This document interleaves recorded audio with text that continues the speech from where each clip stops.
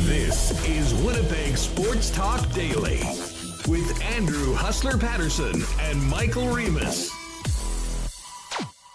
Hey, what's going on, everyone? Welcome to Winnipeg Sports Talk Daily.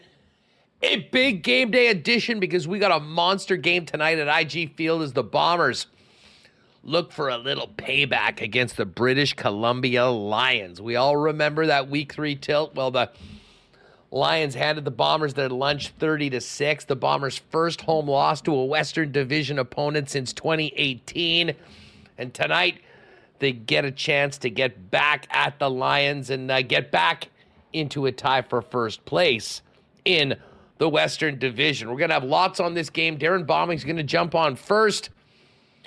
And our pal Dustin Nielsen from Edmonton Sports Talk. And, of course, the voice of more or less the Western Division in the Canadian Football League. Dusty's in town to call the game. He'll jump on a little later on as well. And in between that, a visit from our pal Brandon Rowicki, a little off-season Jets and NHL talk, and more with Rue coming up on what should be a really, really fun show. Great to have you all with us.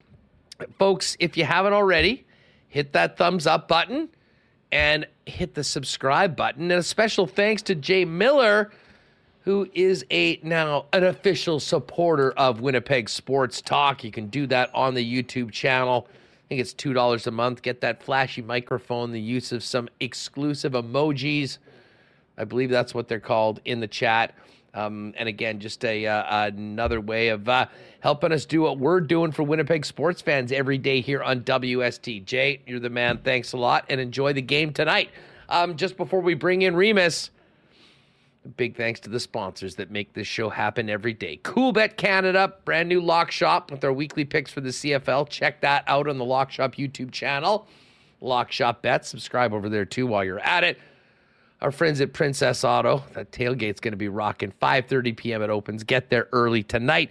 Consolidated Supply, Royal Sports and Boston Pizza, Breezy Bend, Aikens Lake, Little Brown Jug, Winnipeg Gold Eyes, Nick and Nicky DQ, F Apparel, Wallace and Wallace, Vita Health Fresh Market, Modern Man Barbershop and Aquatech, Manitoba Battery, Canadian Club. We'll get to a why not question of the day for Not Autocorp at Waverly and McGillivray, as well as our friends at Assiniboia Downs, who today, really just now, is just completing the field for the Manitoba Derby on Monday.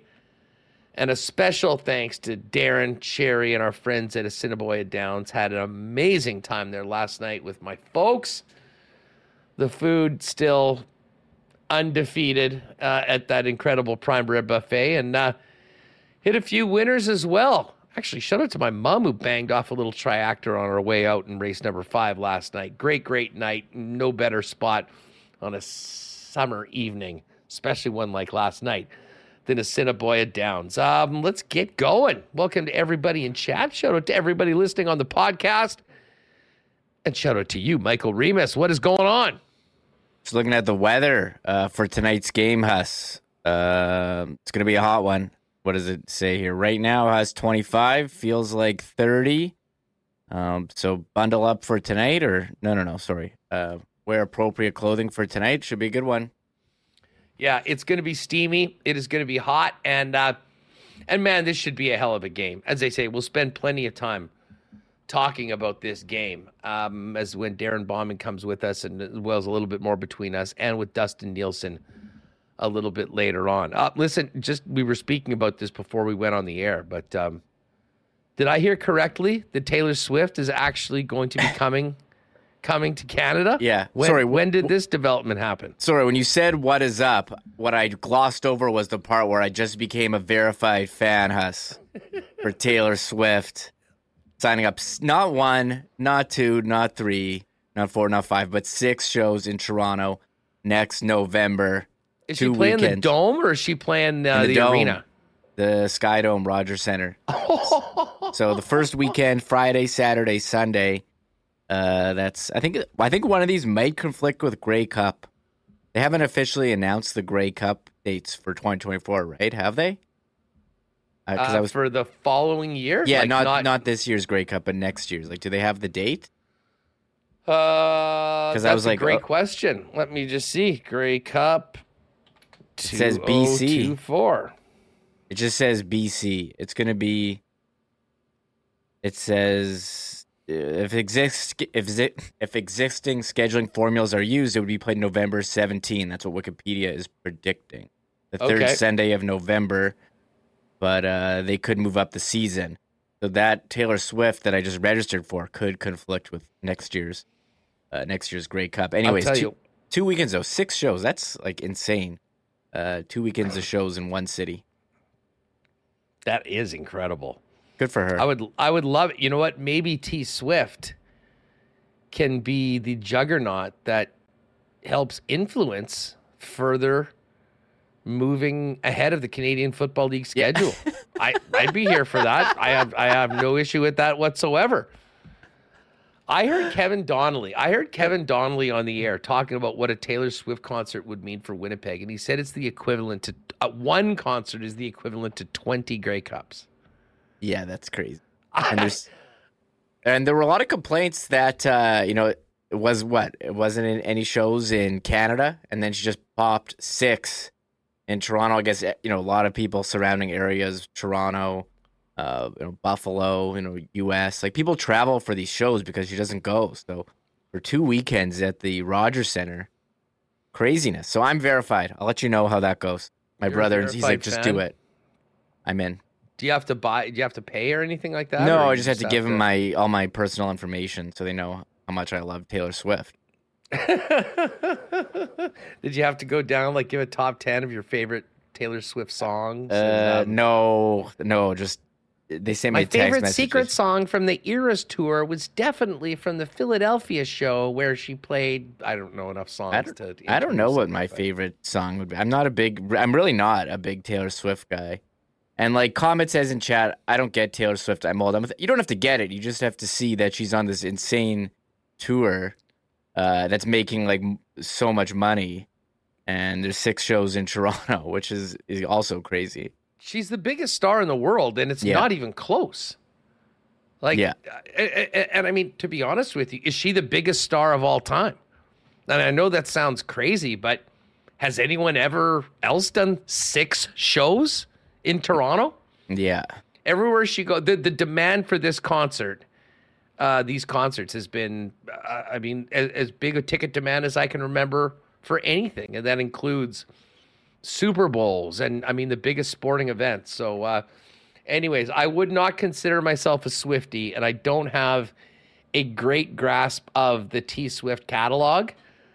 But, I certainly don't dislike her, and I actually have a lot of respect for her with what she's done. She's incredible performer, and as far as a business person, she has no peer. So, hey. And anyways, don't go dissing Taylor Swift to any Swifties because, if you thought Beyonce's Bayhive would take you out back, just wait till the Swifties get a hold of you. So it's either get in line or get with it, or just back the you-know-what up and let the Swifties do their thing for 6 nights in Toronto. I know this isn't Winnipeg Taylor Swift talk, but I did see a report yesterday that she gave $55 million in bonuses to every person working on her tour. So like 100,000 bonus to like the trucking guys and the lighting guys and everyone just got massive bonuses because she just doesn't know what to do with all this money she's raking in. You know what? As I say, she seems like a great person, incredibly talented, and people love her. And maybe this was all the pandering from all our politicians who were trying to, curry favor with all of the Taylor Swift fans out there by, going that extra mile and tweeting her, sending her an X to come to Canada. Speaking of that, I actually got a plugin for Google Chrome because I got so confused looking at my tabs, seeing the X. I kept looking for the bird. I got a plugin that changes the X back to the bird. So I don't have to see that stupid thing anymore. So I just Googled it. It's the best. I have the bird now on my feed. Listen, I'm all in on X. Yeah. I don't know. I think I've kind of come around to it, and I think the X is it's better than the bird. No. X is a joke, and we make fun of it. The site we're just making keeps fun on getting of better. it. The site just keeps on getting better. I'm gonna do some X posts a little later on today. All right. Well, anyways, we've covered the big news about Taylor Swift. You know what? While we're talking tickets, we may as well mention this right now, and I think we're going to get into this a little bit more next week.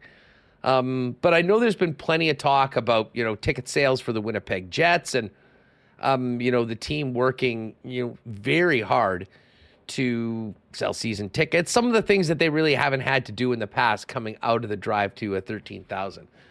I will tell you, I had the opportunity to get a little bit of a sneak peek at some of the renovations of Canada Life Centre today for season tickets in the premium area, like the P1s and the Club Lounge.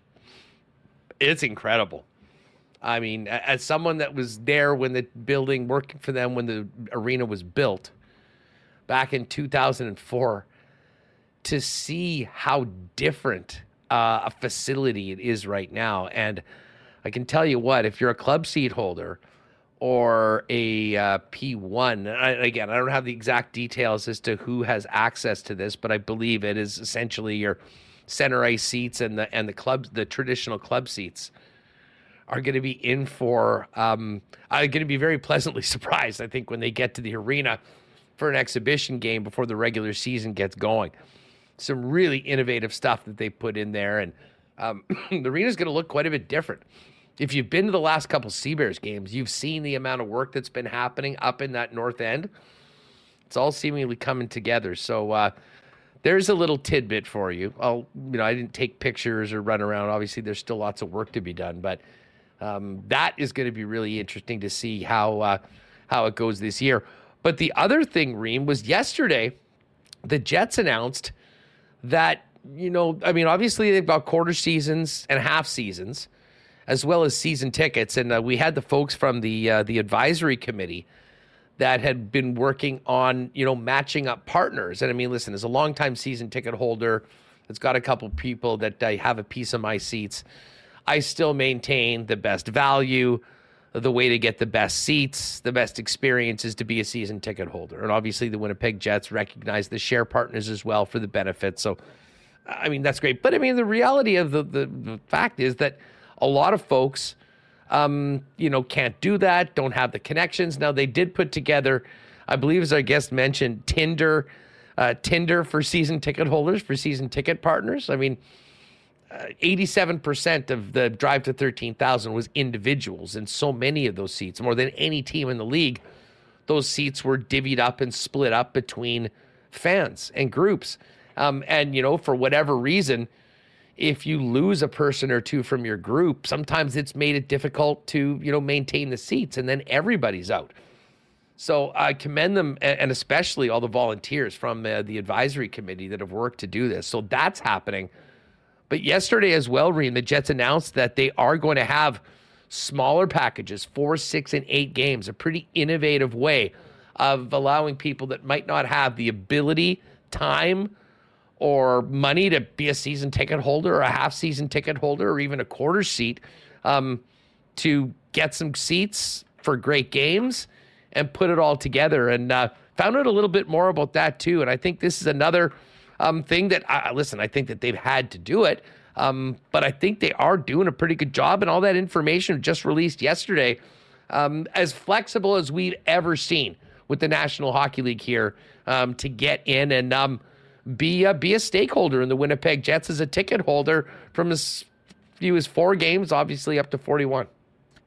Yeah, this was an interesting announcement yesterday from the Jets announcing the 23-24 game packs. You get, 4, 6, or 8, and the game pack is, normally they'd give a game pack. It's like, here's the, every Tuesday game for the year, or here's the divisional game, or the games, after January, like some other theme. There's no theme to this. It's pick what games you want to go to. And they'll give you, a nice price, I'm sure, better than buying them, the day of. And it's you get it's kind of like a box pool. Us, I like box pools. So you get a 4-game pack. You'd get 1 game from the tier 1. You get 1 tier 2 game and 2 tier 3 games, and it's different how many from each tier you get. Let's go through these games for a minute while we're at it. And if you're listening to the podcast, I had not looked at this, and I just assumed. I mean, the Leafs game, the Habs game is obviously going to be in there, but I do see the lowly Chicago Blackhawks is a tier 1 game. Of course, that will be Connor Bedard's first game here in Winnipeg, and that is going to be a hot ticket. I don't think there's any doubt about that. Yeah, the tier 1 games, they have Chicago this Saturday, December 2 at 2 p.m. Montreal, which is always a hot ticket, but that's a Monday, December 18, 6:30. That's a national game. But Friday, December 22 against Boston, 7 p.m. Saturday, Jan 27. That's the Leafs game, 6 p.m. And another Saturday, February 10 against Pittsburgh. I was shocked the number of Saturday games, Saturday 6 p.m.s, are on this year. But if I had to pick one, I don't think I'm picking that Saturday afternoon against Chicago. Bedard, he's coming other times. I would go. I still think it'd be Leafs or Bruins for me. I think I would probably go. It's hard to go against the Leafs. The atmosphere is pretty good.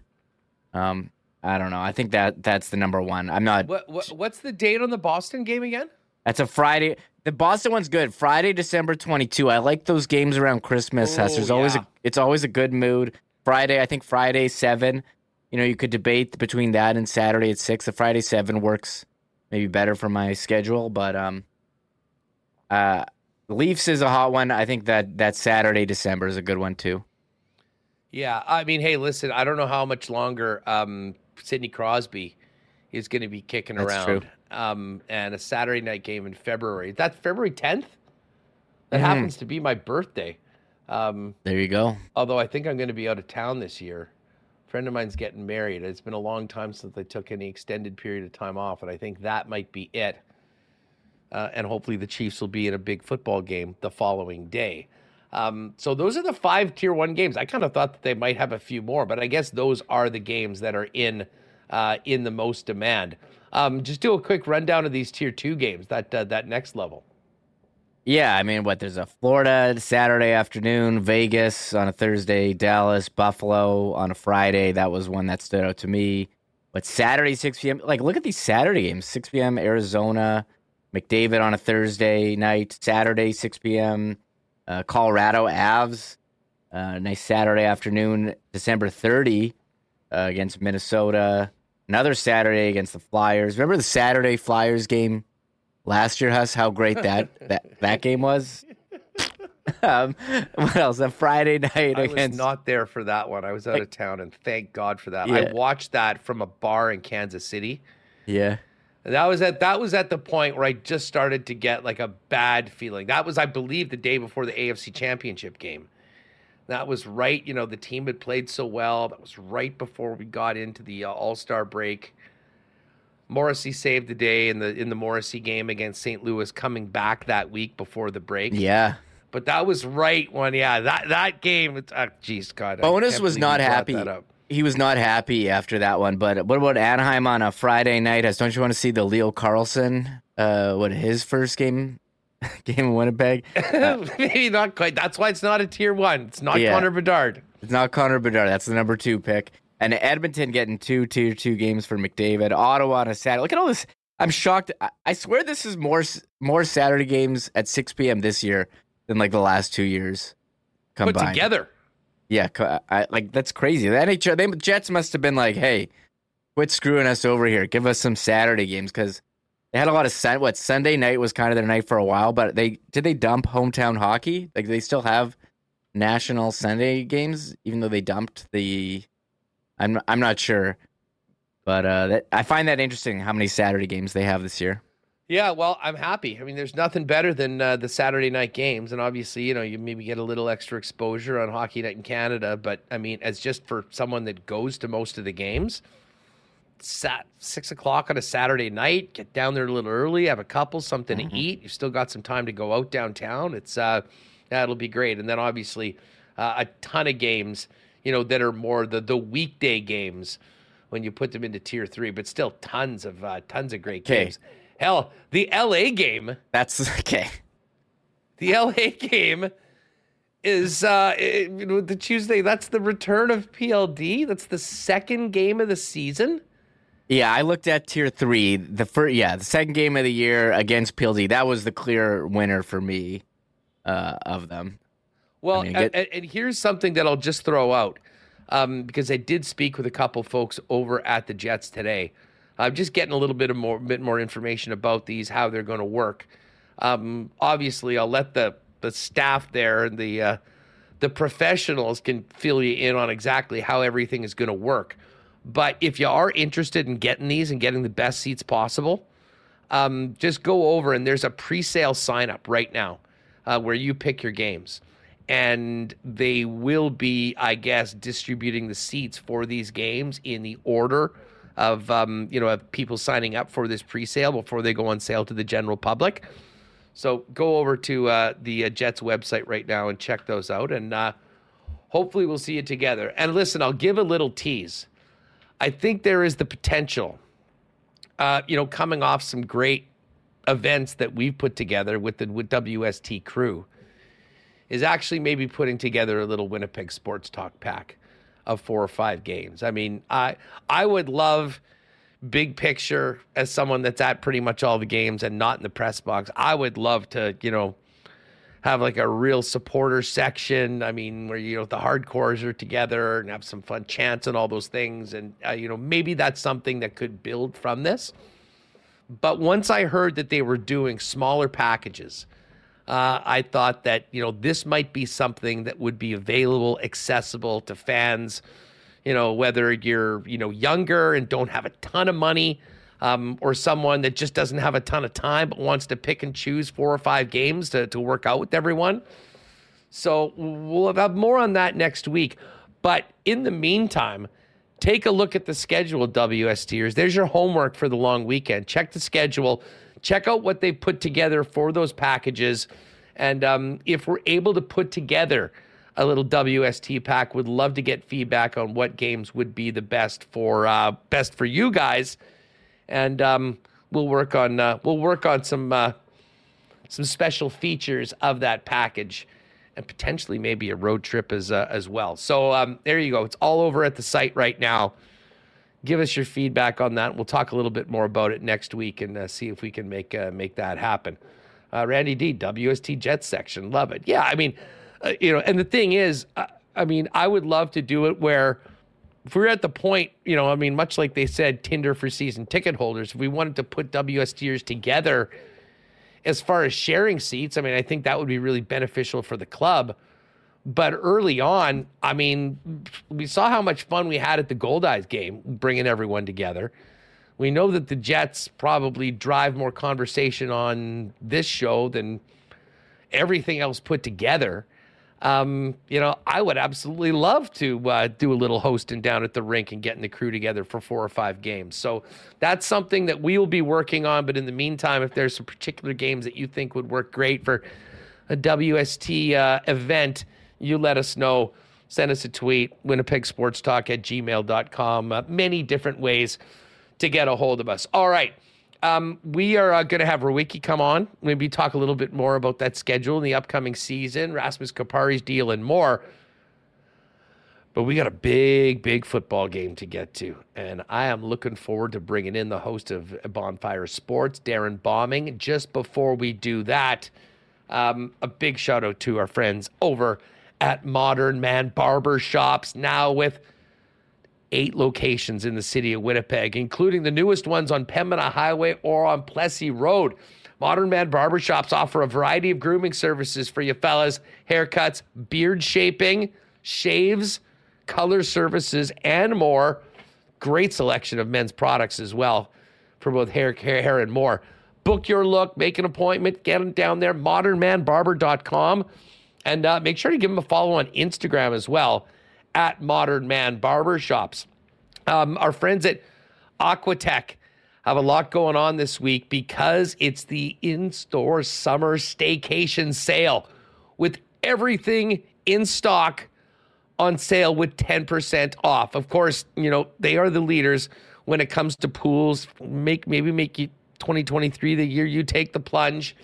You can visit their team at aqua-tech.ca, or if you pop in for the staycation sale, their team can provide on-the-spot pricing from designers and financing options. And whole home renovations start with Aqua-Tech as well. But now is the time to get on down to Aqua-Tech for the summer staycation sale, 10% off everything in stock. And by the way, keep an eye on our Instagram starting on Tuesday for you golf fans, because we're going to have some passes for the Players' Cup. You get on and see the stars of the PGA Tour Canada, Winnipeg Jet Morgan Barron, amateur champ Braxton Kuntz from Breezy Bend. So pay attention to our Instagram on Tuesday for your chance to win some tickets courtesy of our friends at Aqua-Tech. Are you ready for the long weekend? If not, you better give a holler to Donnie and the gang at Manitoba Battery. Batteries for everything at the best price in town. Whether you need it for a boat, a camper, a Sea-Doo, an ATV, they've got it all. And they'll beat the pants off the big box stores when it comes to price. And not only will you get the best price in town, you're not going to find any more convenient operation than Manitoba Battery, because they'll deliver it to you for free anywhere inside the perimeter with any purchase over $60. It's that easy. Save time, save money, shop local. ManitobaBattery.com is where you can make your purchase. Give them a phone call as well that can help you through it. And you could always pop in and see them in person as well at 1026 Logan Avenue. And hey, it's game day. It's going to be pushing 30 degrees, sunny outside. A lot of the smartest fans have already booked Friday off, which means maybe an extra CC and ginger tonight at the game. Canadian Club is the official sponsor of the Winnipeg Blue Bombers and WST, available throughout IG Field. Obviously, the Rum Hut will have all the Beam Suntory products, but if you want a great one, maybe a little bit of a change up from your normal beers, CC and ginger, pick it up today, and you can also grab it in cans over at beer stores. All right, let's get ready for this tilt tonight. I cannot wait to see what happens. The host of Bonfire Sports, who will be having post-game coverage for you tonight on the channel, Darren Bombing, joins us now. DB, this is a big one. How are you? You ready to go? Oh, yeah, I'm ready to go. I don't know if you can see. Yes. I got my game face on. This is a huge tilt, Hustler. Like, no hyperbole, no exaggeration. This game tonight is the biggest game in the CFL this season, and could be the biggest regular season game we'll see all year. Of course, September and October will bring some, games with division implications, but this is not a 4-point game in the standings. Well, this is a 4-point game with 6-point implications. The BC Lions are a game up on Winnipeg. A win will put them 2 games up on Winnipeg, so that would be the 4 points, but it would also secure them the season series, which is the first tiebreaker if these two teams finish with the same record at the end of the season, which they could very well do. So, remembering the 30-6 dismantling of the Blue Bombers the BC Lions were able to do 6 weeks ago is going to be fresh in the minds of the players as much as it is the fans. You better buckle up. This game is going to be hard-nosed slobber knocker football. I can't wait for tonight. Yeah, we're going to chop it up with Dusty, who's calling the game a little later on in the program today. But let's focus on the Bombers first. It will look a little different than week 3. I think from a defensive perspective, having Jackson Jeffcoat is such a difference maker. In his own matchups, as pressuring the quarterback, I think Derek Taylor told us he's number 1 in the league when it comes to getting to and making the quarterback's life miserable. But it's also the effect he has on everybody else. You look at the amount of extra space and just the damage that Willie J's done in games that Jackson's been. It has been significant. And doesn't matter whether it's VA, Dane Adams, or Evans, or whoever they throw out. Getting to the quarterback is key. That's what BC did to the Bombers in week 3 of this season. And Jackson Jeffcoat's certainly going to give the Bombers a much more formidable attack up front. And, of course, then you can touch on Kyrie Wilson returning to the roster as well. Yeah, I'm watching the Blue Bombers defense incredibly closely this week because They are the strength of this team. You can talk about Zach Collaros, Kenny Lawler, Dalton Schoen, Brady, the O-line all day long. I get it. That often leads the marquee in football, the quarterback and the offense and scoring points. But the Winnipeg Blue Bombers' strength has been their defense through those 2 championship seasons and through last year where they tied a league record, tied a franchise record with a 15-3 finish to the season. They have not played their best football as of late. I would argue that they've definitely let some quarters and even some halves of football slide. And, the Edmonton Elks haven't been able to do much against anybody this year. They were able to get 14 points on Winnipeg. I'm not hanging that entirely on the defense. The offense wasn't able to stay on the field in Winnipeg's last game. And that one coming against Edmonton, but they better be on their P's and Q's against a BC Lions team that can beat you in so many different ways. If anybody can push Winnipeg for the strongest overall receiving core in the CFL, it's the BC Lions. Dominique Rhymes comes back into the lineup. Keon Hatcher, Alex Hollins has just been, he was a Blue Bombers killer in that game 6 weeks ago at IG Field. Winnipeg's defense, they got to get to the quarterback. And I'm glad DT, gets those stats. That's an important one. Everybody looks at the sacks and Matthew Betts leading the CFL with 10. Everybody looks at those numbers, but the way Jeff Coat is able to get to the quarterback and just disrupt what's happening should not be overlooked. Willie Jefferson, a knockdown can be almost more deflating to a quarterback than a sack because they thought they got the ball away. They thought they had a target and they don't. Willie, gets up there and knocks it away. It's crazy to think that a defensive lineman is amongst the league leaders in pass knockdowns.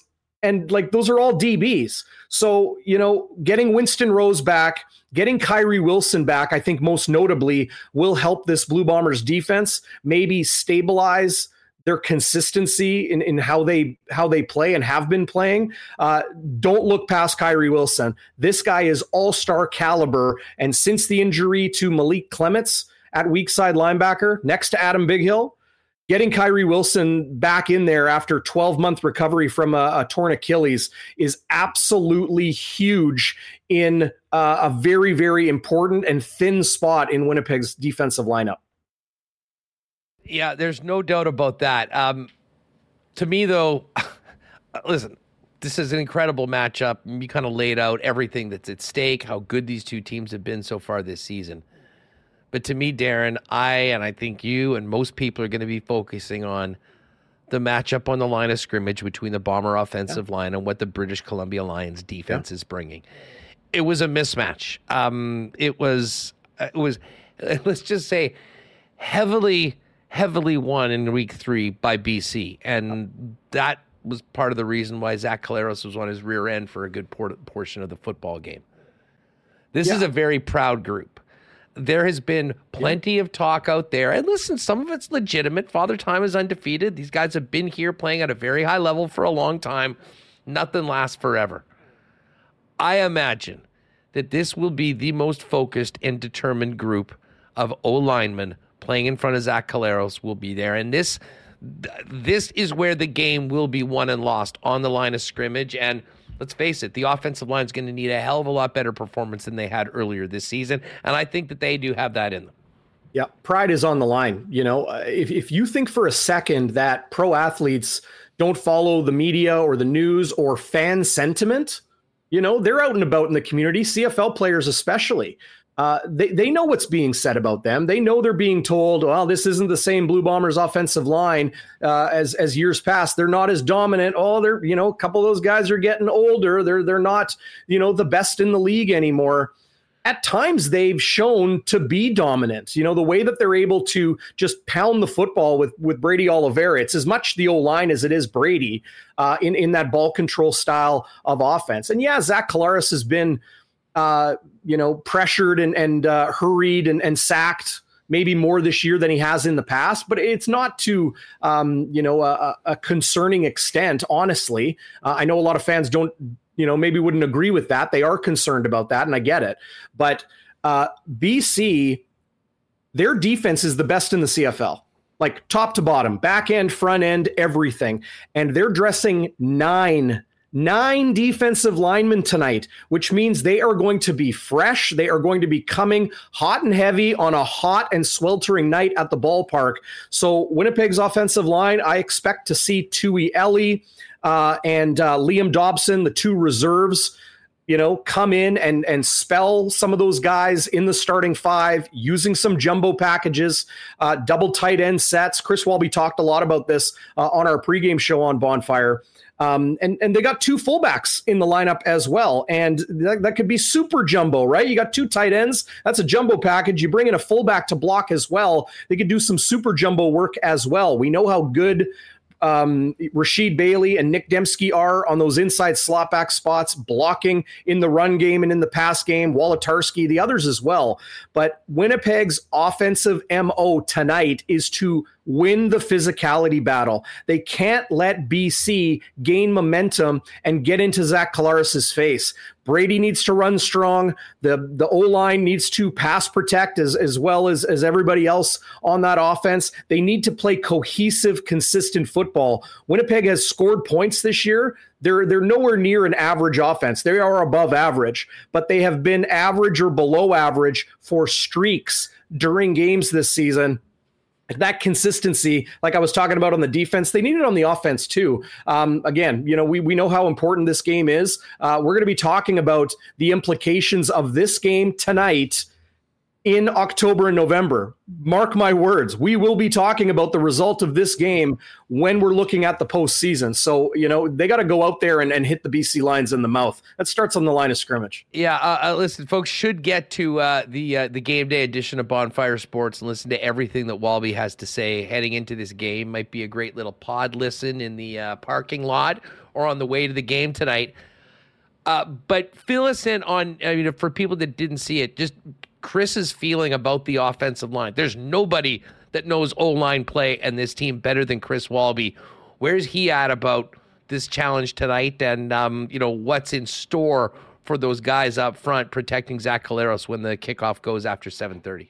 Yeah, I won't put words in the Hall of Famer's mouth, but, he shared, him and I share a very similar sentiment about this O-line. They haven't been as dominant, but they're still very, very good. And that ball control I talked about, the way Brady, they're able to just put the ball in his belly late in games and kill the clock, kill a whole quarter with, a 9 or 10 minute drive like they've shown a couple times this year is valuable. But, if you read between the lines in what 63 says, and you listen to how he answers questions about the criticisms around the Blue Bombers offensive line, it comes down to him saying BC is not just dressing 9 guys, but they are also incredibly talented.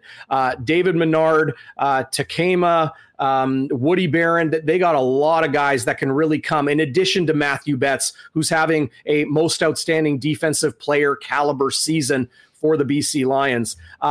Coverage sacks are something people talk about in football when it's not necessarily the D-line beating the O-line and getting to the quarterback as much as it is the defensive backs covering so well that it forces a quarterback to just hold on to the ball too long. That could very well be a factor tonight as well. I think having Kenny Lawler in the lineup compared to 6 weeks ago when Winnipeg lost to BC when they didn't have Lawler, I think will be a positive for the Blue Bombers. But when you talk about Marcus Sales and you talk about Gary Peters and TJ Lee and the guys that they got on the back end of that BC Lions defense, that could be, the most talented defensive backfield in the CFL today. BC is loaded. Don't think for a second that because they're coming in here with a number 2 quarterback in Dane Evans, that they're going to be, handled easily by Winnipeg.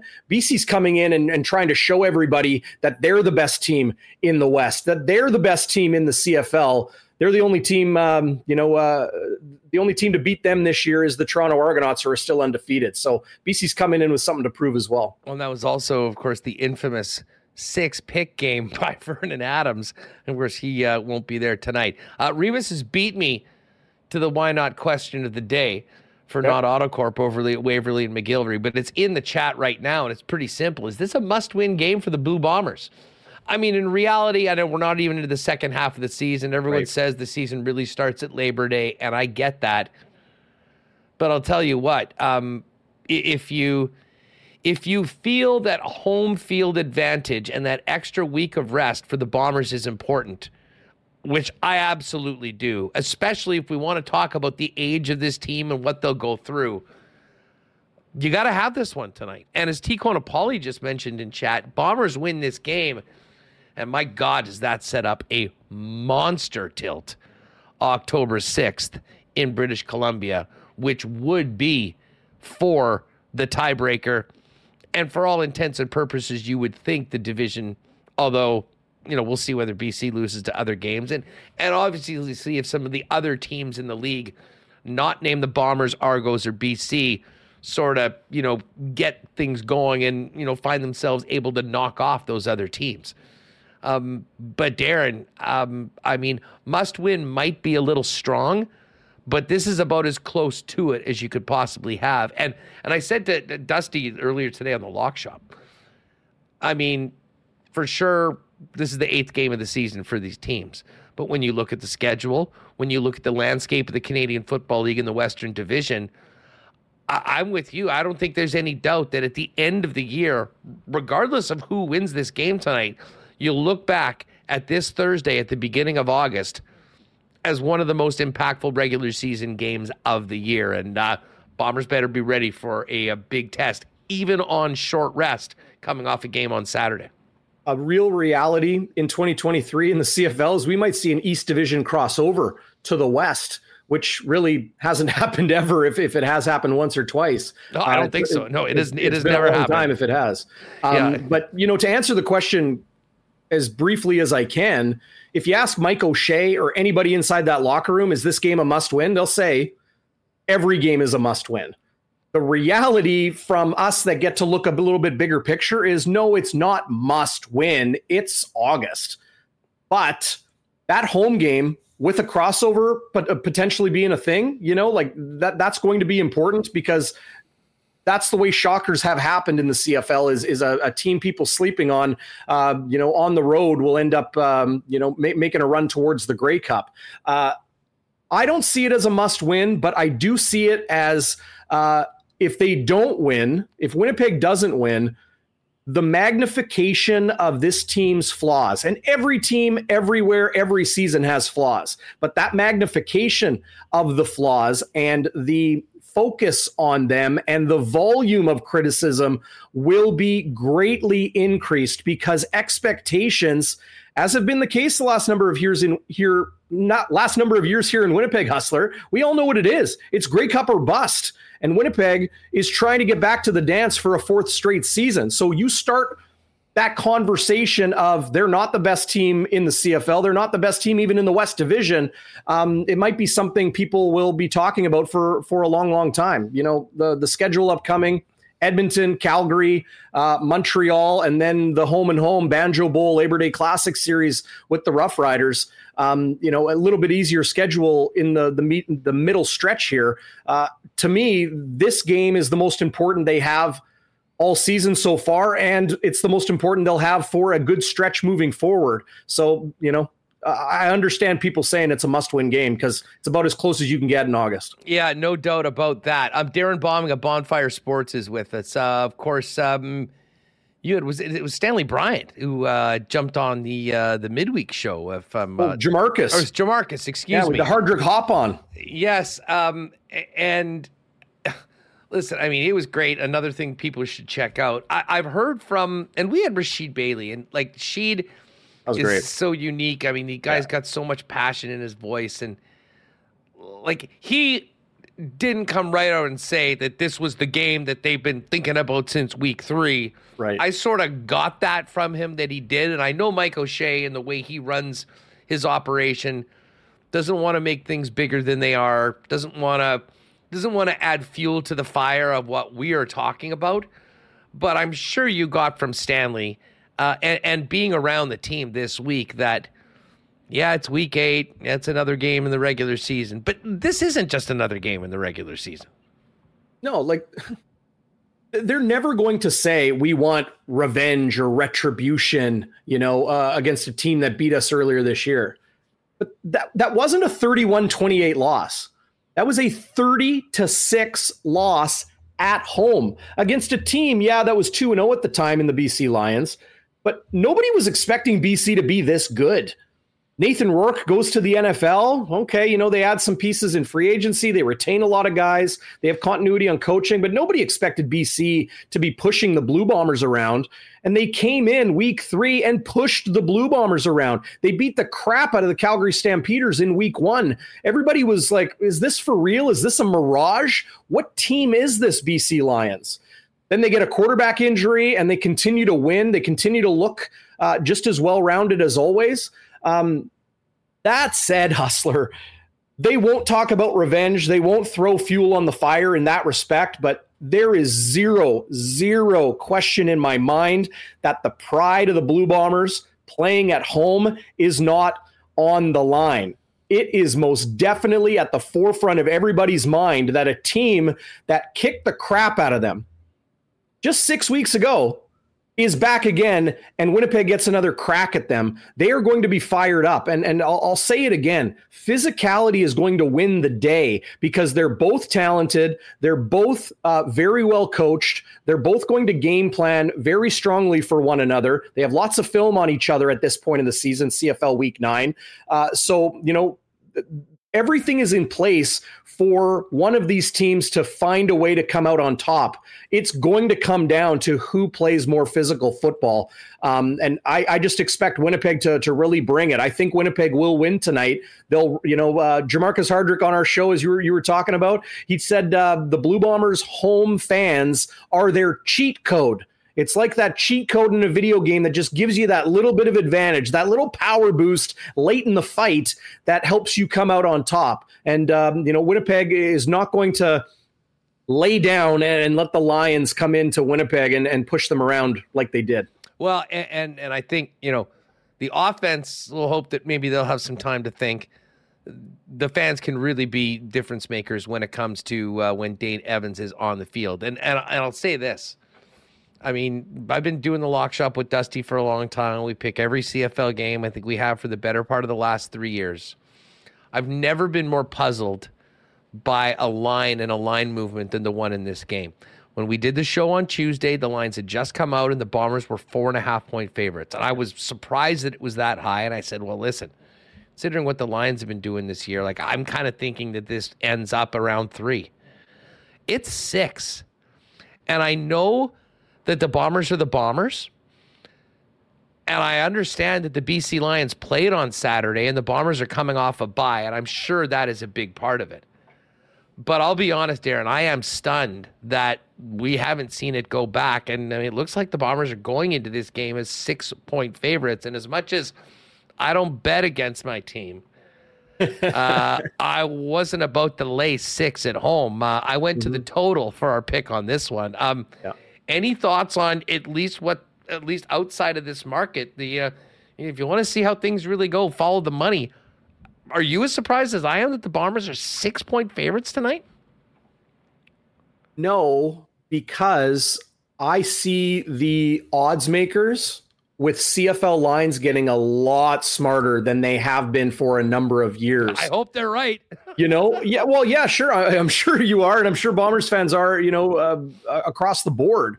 I think that they're just a lot sharper on betting trends.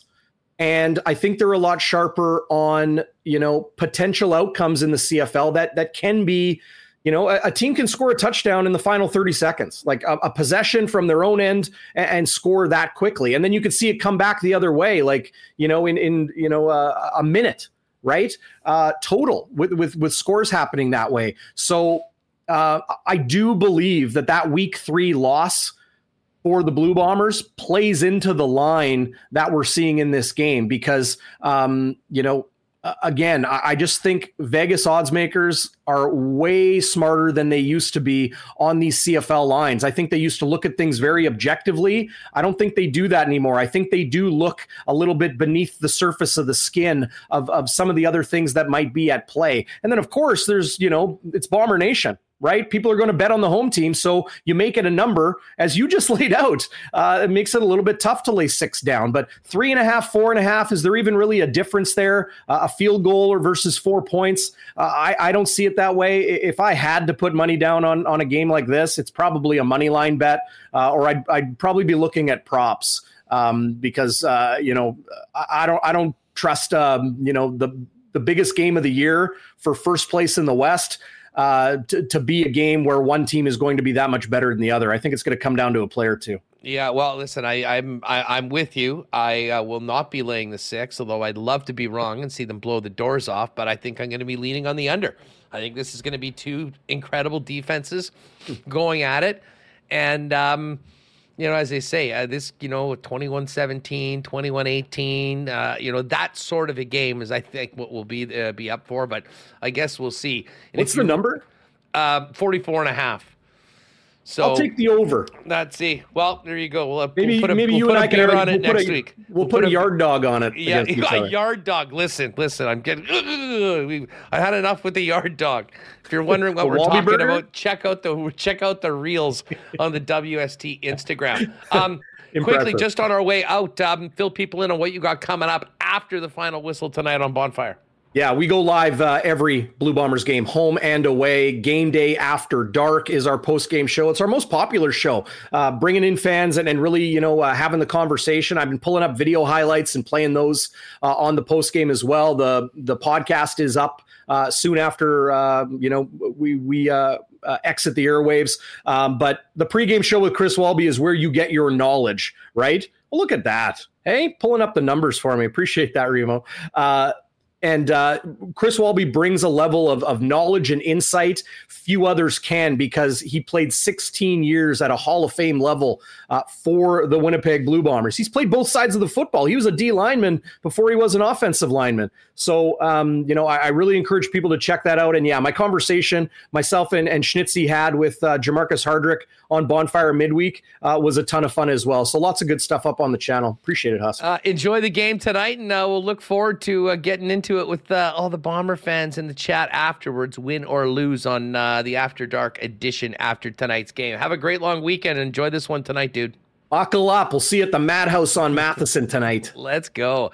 All right, there's Darren Bauming. We'll have more on tonight's game with Dustin Nielsen coming up a little later on. We are going to talk some Jets and NHL offseason, a little bit more with Brandon Urwicki of Skates and Plates. Just before we do that, hey, folks, if you're looking for great prices on natural and organic supplements, beauty products, groceries, and Winnipeg's largest assortment of local products too, get on down to one of 6 Vita Health Fresh Market stores. Listen, this is long weekend. I mean, this is the epicenter, the prime time when it comes to grilling season.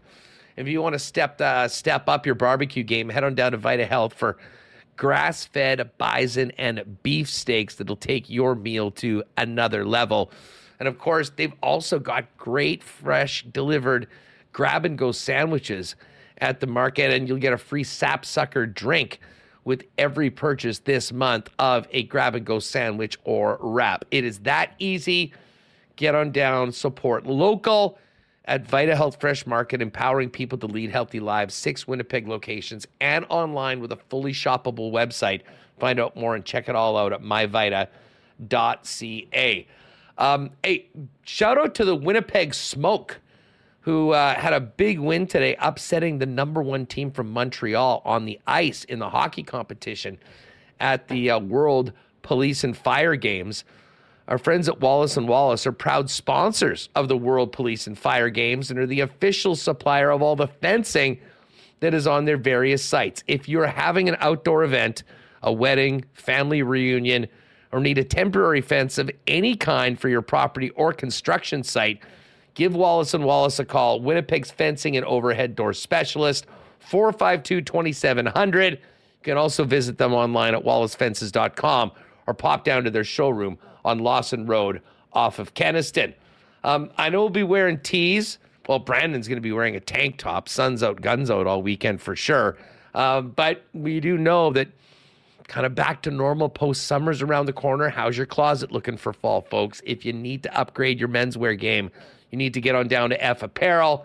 custom suits beginning at $400, along with chinos, golf pants, custom shirts, both tucked and untucked styles, and an incredible selection of menswear accessories. In a wedding party, talk to them about a 15% discount on suits for the entire gang for the big day. F Apparel is at 190 Smith Street, and you can also find out more and make an appointment at ephaapparel.com. And hey, we're pushing 30 for the next few days. What are you waiting for? Get on down to Nick and Nikki DQ. Bring your gang, bring the kids, dive into those summer blizzard flavors. Grab a couple racks of dilly bars or Buster bars for the freezer as well. It is a DQ summer, and our friends at Nick and Nikki are there for you. DQ Northgate, DQ Polo Park, DQ St. Anne's, and the DQ at Niverville. All right, let's get Brandon Ruwicki in. Ru, what's going on? How are you, my man? I'm doing pretty good. What's going on with you? Well, I'm looking forward to a great weekend. Hopefully coming back with some incredible fishing stories and some picks to regale our viewers and listeners with. But I'll tell you what, and I know it'll be with the guys I'm going out with, there'll be lots of Jets conversations in the boat. But just before we get to that, what do you think about this game tonight? Big one for the Bombers. Little redemption game after what happened in week 3. But man, BC has been a problem this year for everyone they played. Yeah, they're a wagon. I mean, they just by this year alone, they've been the best team in the CFL. I don't think there's much doubt about it. I honestly, man, the thing I'm most intrigued about, and maybe what I will feel, it'll make me lean towards how optimistic I'm going to be about the Bombers' chances as we move into the second half of the season, is just how the O-line does. You know, I'm still pretty confident the defense is going to be, you know, when the chips are down, they're going to be just fine. And they've played, I think, maybe better than some people might give them credit for so far this season. And I know Vernon Adams just cooked him up last time around. But to me, by far the most concerning part of that BC game was 3-man rush, 4-man rush, send a blitz. It didn't matter what BC did. They were putting licks on Zach Caleros basically every single offensive snap for Winnipeg. So if the Bombers can, for the most part, hold down the fort, keep Zach clean, give him a pocket to work with, win or lose, I'm going to feel pretty optimistic that, you know, it'll be a battle come playoff time if they meet, but I'll feel pretty good about the Bombers' chances. If they go into this one after being flat out embarrassed earlier in the season and the O-line gets worked yet again, then I don't know, man. I don't know if there's going to be a whole lot to hang your hat on going into September. So that's kind of the one battle I'm looking forward to there, and hopefully the boys got their humble pie earlier on in the season and they'll be ready to go tonight. Well, I know the fans are going to be ready to go. Should be another great crowd at IG Field, and again, get there early. Princess Auto Tailgate Zone 5:30, and be in full force for that kickoff at 7:30 p.m. Rocking the blue and gold. Let's get to the Jets off season, and Rasmus Kupari signed a 2-year deal at $1 million per. I mean, listen, I think, you know, whether it was $100,000 more or less, I mean, we all knew that it was going to be in that range. But Brandon, what do you? We had the quote from Darrell Evans yesterday that I caught up after the trade at the draft in Nashville, and he had said that, you know, Kupari's got size, he's got speed, he's been, you know, a pretty good scorer at the AHL level, but has been playing down the lineup. What do you think the potential is for Kupari with the Winnipeg Jets? You know, on a team where I think there's far more opportunity if you produce and do the things the coaches want you to do, to maybe get a little bit more playing time and move up the lineup. Yeah, I don't know if there's a boatload of potential. It's not that he can't be a viable player for the Jets, but to me, I kind of see this playing out as Kupari versus Gustafsson for the fourth line center role for the Jets this upcoming year. I like that. I mean, to me, give me a younger guy that can play fourth line center for you that you know has the capability to put up a little bit of offense compared to some of the options they've had in the past, and they're good their own end as well. So to me, that's kind of where I see Kupari's season starting. I mean, I don't know how adept he is to shifting out over to the wing. I don't know if Gustafsson's game suits well to the wall either. So I'll be intrigued to see if it's, you know, fourth line center or bust for either one of those guys. But I don't even know who has the inside edge on the job either, Huss. I mean, like I think they're both coming into this pretty similar NHL careers so far, or pretty similar careers since they've been drafted, right? Like both in and around the second round, pretty good at the AHL level, but just haven't been able to find a foothold yet at the NHL level here. So I'm intrigued to see what happens there. I might lean a little bit towards Kupari, but I thought Gus in the early goings last year, maybe the points weren't going in for him. I thought he had a little more offensive touch than I remembered seeing from him in his first few stints with Winnipeg. So I'm not expecting the world out of either one of those guys, but I mean, they can be 2/3 of a solid fourth line for the Jets, be a little bit faster, a little more skilled than we've seen in the past. I think that's a pretty good spot for the club to be in down on the depth chart. Yeah, it's an interesting a battle and conversation about the two. I mean, Kupari scored 3 last year and had 15 points. The year before, he had 5 goals and 13 points, 66 and 57 games, respectively. He certainly played more than Gus, and Gus has had some bad luck with getting injured. But Gus, I was surprised. I thought Gus played 20 or 20. If you had asked me, hey, how many games did David Gustafsson play last year? I would have said, he played 20. He played 25. He played 46. He never scored a goal. So, listen, we'll see what that line looks like. But I will say this, at least from what we've seen at the NHL level so far, goal scoring alone, I think there's a little bit more from Kupari. And, again, if you're and I think the advantage, whoever gets that job, I think is going to be on a line that I would expect to play more and to have a little bit more potential to actually, being an impactful line as opposed to just, hopefully treading water and getting off and not getting scored on. Because when you look at the Dubois trade, and I think you can obviously say that, that top 6 maybe is weakened a little bit. The depth that the Winnipeg Jets got by getting Iafallo, by getting Velarde, and Kupari, who presumably fits in that fourth line, I think gives them the opportunity to maybe play some players that had been in third line roles before for the Winnipeg Jets and have proven their ability to play that level on that fourth line. And I'm sure Rick Bowness, I would be willing to make a wager that when you look 20 games into the season, this team maybe has this ice time spread out a little bit more than it's been in the past. And I think that's a good thing, especially when you talk about the grind of an 82-game season. Yeah, it's a shift to modern day thinking when it comes to optimizing your forward group, right? It's the same, a little bit different, but to me, it's the same as giving your starting goalie 50-ish games as opposed to 65, which we'll see if that takes place again this season in Winnipeg. But it's definitely leaning towards, this is a marathon, not a sprint. Just quickly on that note, if this is Hellebuck's last season in Winnipeg, I want Artur's Urbe numbers. Let's go 79 of 82. Gotta be a 7 in front of that one. Yeah, we'll see. I'm going to take the under on that one. But this is a forward group that for how many years? Especially under Paul Maurice, right? What was the Pomo special? 5 minutes for the fourth line, and you'd have the Scheifele, Wheeler, Connor, that cast of characters getting 22, 23 minutes a night. I do wonder this year if we see, assuming Scheifele's back and everything like that, I wonder how many guys crack 20 minutes up front a night, Huss. Like it might be a little bit more what you're saying here, where we're trying to do this by committee and having more of a rotation just makes us a more difficult team to play against. Trusting the guys in the bottom 6 a little bit more. And man, you look at, listen, Adam Lowry had a bizarre season last year because I thought he had a great start. He had that long stretch of not scoring, and, there was a number of players that were in and out.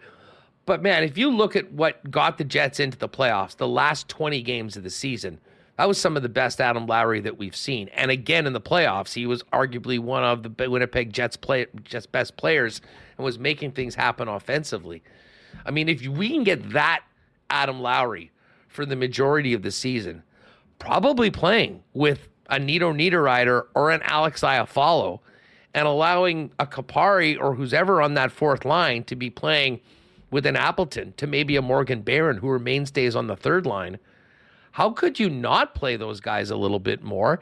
And the theory is that, top line players playing 18 minutes a night have a little bit more to bring when they're on the ice as opposed to maxing out those shifts, being on the ice too long, and playing 22 and 23. And what that does, considering the amount of back-to-backs and 3 and 5s and 4 and 6s that you get all season long.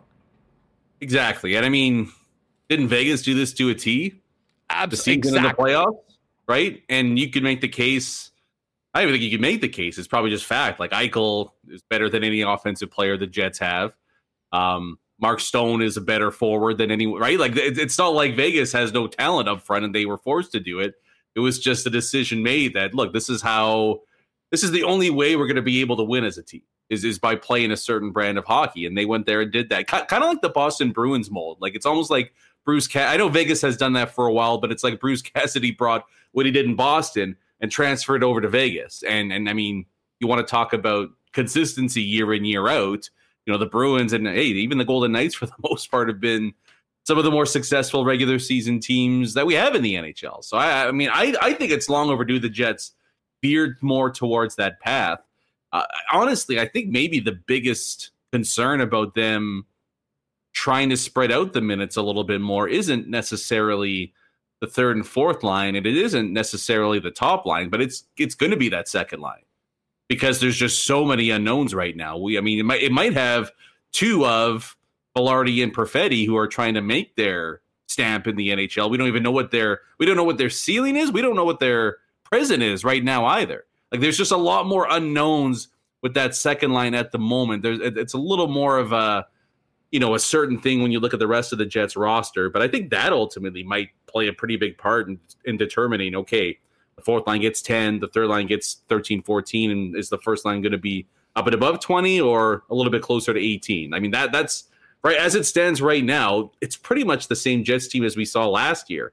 What's ultimately going to determine how many games they win or lose is, are Velarde and Perfetti ready for primetime? That's pretty much what the Jets are banking on at this moment. By the way, Brandon, as we talk Jets, we've had some interesting happenings in the chat. The Duck has entered the chat representing the BC Lions and is riling everybody up. Folks, don't get sucked in. Duck, it's great to see the passion that you have, but listen, celebrating the Lions and where they're at right now and their great start is great, but this would have been like, us planning a parade last year when the Jets were awesome 25 games into the season. It's a long season, pal, and it could be a long night for your guys tonight. We will see. Anyways, all are welcome in the WST chat. As I said, many of the topics that we've covered, potential moves, I think, we'll have some more information in the next few weeks. We'll see if things change and we can get to that. I wanted to touch on a couple things, though, in the league with you. What was your reaction when you saw Troy Terry get 7x7 yesterday? I mean, my initial reaction was, whoa, that seemed like a lot, but then it's like, well, the kid's been producing at a pretty high level for a while. It just there was like a little bit of sticker shock at first. Then you take a look at what he's done, and it's, that's some good business by Anaheim there. I mean, he's been able to produce on, realistically, the second or third worst team in the NHL over the last 2 years. Very little help. Is that why he was able to do that? I mean, I guess that was my question. And listen, the guy had 2 monster seasons. He went to the All-Star game. He had 37 goals and 67 points in 75 games in 2021-22. Last year, I think a regression to the mean, 23 and 61 points. So let's average it out and call him a 30-goal scorer. But if you're a 30-goal scorer, getting every opportunity on the power play, on top line minutes for a garbage team, is that an investment that you want to make for 7 years at $7 million? I'm torn because he is a good player and he can play. But to me, this reeks of a guy that's getting big money on a bad team. We like, hey, yeah, can he be a first liner? Sure. On a garbage team. Are they any closer to winning games putting that much money into a player like Troy Terry, I guess is the question. Yeah, I guess my counter to that would be twofold. And one would just be, $7 million is probably around what you have to pay for a second line tweener.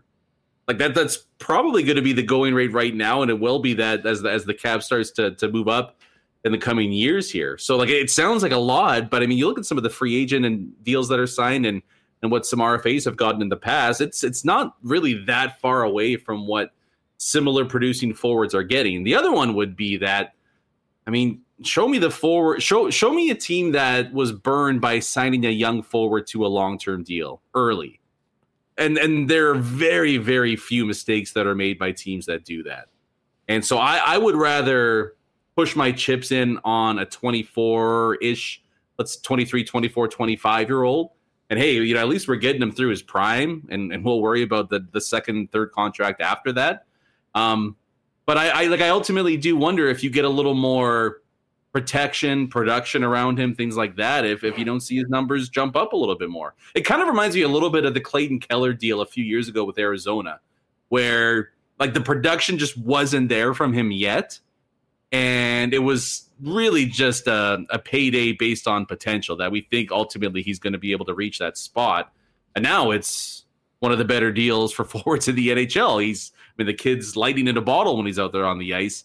I don't know if Terry's contract will ultimately reach that point, but I think it's solid work by Anaheim, and I kind of like the team that they're building. I at least like their forward group. I mean, their forward group, if everything goes according to plan, is going to be real scary in 4 or 5 years. And I don't mind. I don't mind paying a guy like Terry $7 million, knowing that he's going to play on one of my top 2 lines and he's going to be able to put up well over 60 points with either Zegras or with Leo Carlsson. You know, it's funny you mentioned Carlsson. I was just about to say, you know, we'll see how he fits in with Fantilli. I know. I was gonna do that. They didn't take Fantilli, and I'm still laughing. I don't know if you saw that picture I tweeted out from Nashville, but I walked out of the draft on the Friday night or whatever, the first night. I know it wasn't on Friday. And I was hooking up with my buddy Pat Steinberg from Calgary. We're just sitting there talking about the draft, and I look over, and it was a guy in a Pro Ducks Fantilli jersey. I just said, you know what? Listen, unless it's Bedard, you might want to pump the brakes until you make the pick to get the jersey. What's the rush? What I never understand what the rush is on. Yeah, there it is. Don't get, just wait. Especially it's not like this was. I'm trying to think like when Puljujarvi fell, or it wasn't like this outlandish leap that the Ducks made. Like Carlsson, Fantilli were pretty much neck and neck for like the last month and a half of the season. So yeah, good for him. Well, I hope you enjoyed wasting $250. See, the funny thing is that I was stunned. I mean, I think we were on with the IC guys. Remus and I were on with Drew and Ezzy doing the draft at that time. Or was it Dave and Ezzy? Yeah, it was Dave and Ezzy. And I mean, I kind of looked over. I'm like, oh my God, just because we've seen, so many people, every single mock had Fantilli going number 1. And the thing that I was really pissed off about was the fact that Kuba had the lines up and Fantilli was minus 588 to go. And I think Carlsson was like plus 450 or plus 500. So would have been nice to have that sort of insight and forecast. Yeah. But there it was. One other very interesting note about the NHL, and I'm going to get into this with Dusty coming up, but I'm sure you noticed the front office move today with the Edmonton Oilers. I kind of vaguely saw it, but the new COO or CEO of hockey operations, which I understand is on top of the president, is Connor McDavid's agent.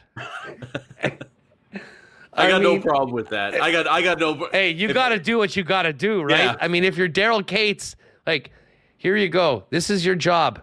Make sure this guy stays in Edmonton, and you'll be worth every single penny. And being proactive on that stuff probably isn't going to hurt because he is the franchise. Let's face it.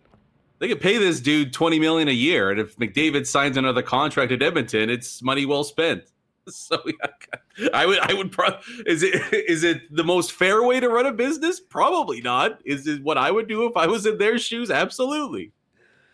Brandon, what's Boston going to do? They now have clarity on Swayman and Frederick's numbers. They're basically right at the cap. I know there's been lots of talk about Mark Scheifele. There's been lots of talk about Elias Lindholm. Certainly for Winnipeg, I do not see a trade that makes sense, that is possible.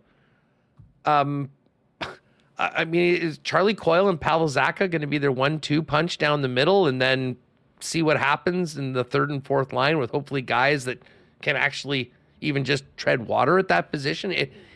For a team that was so historically good last year, it is absolutely wild to see like where they are right now, the changes that they've had over the offseason, and the fact that they are at the cap number without really filling either hole left by Krejci or the massive shoes of Patrice Bergeron. I don't know what the plan is. I really don't.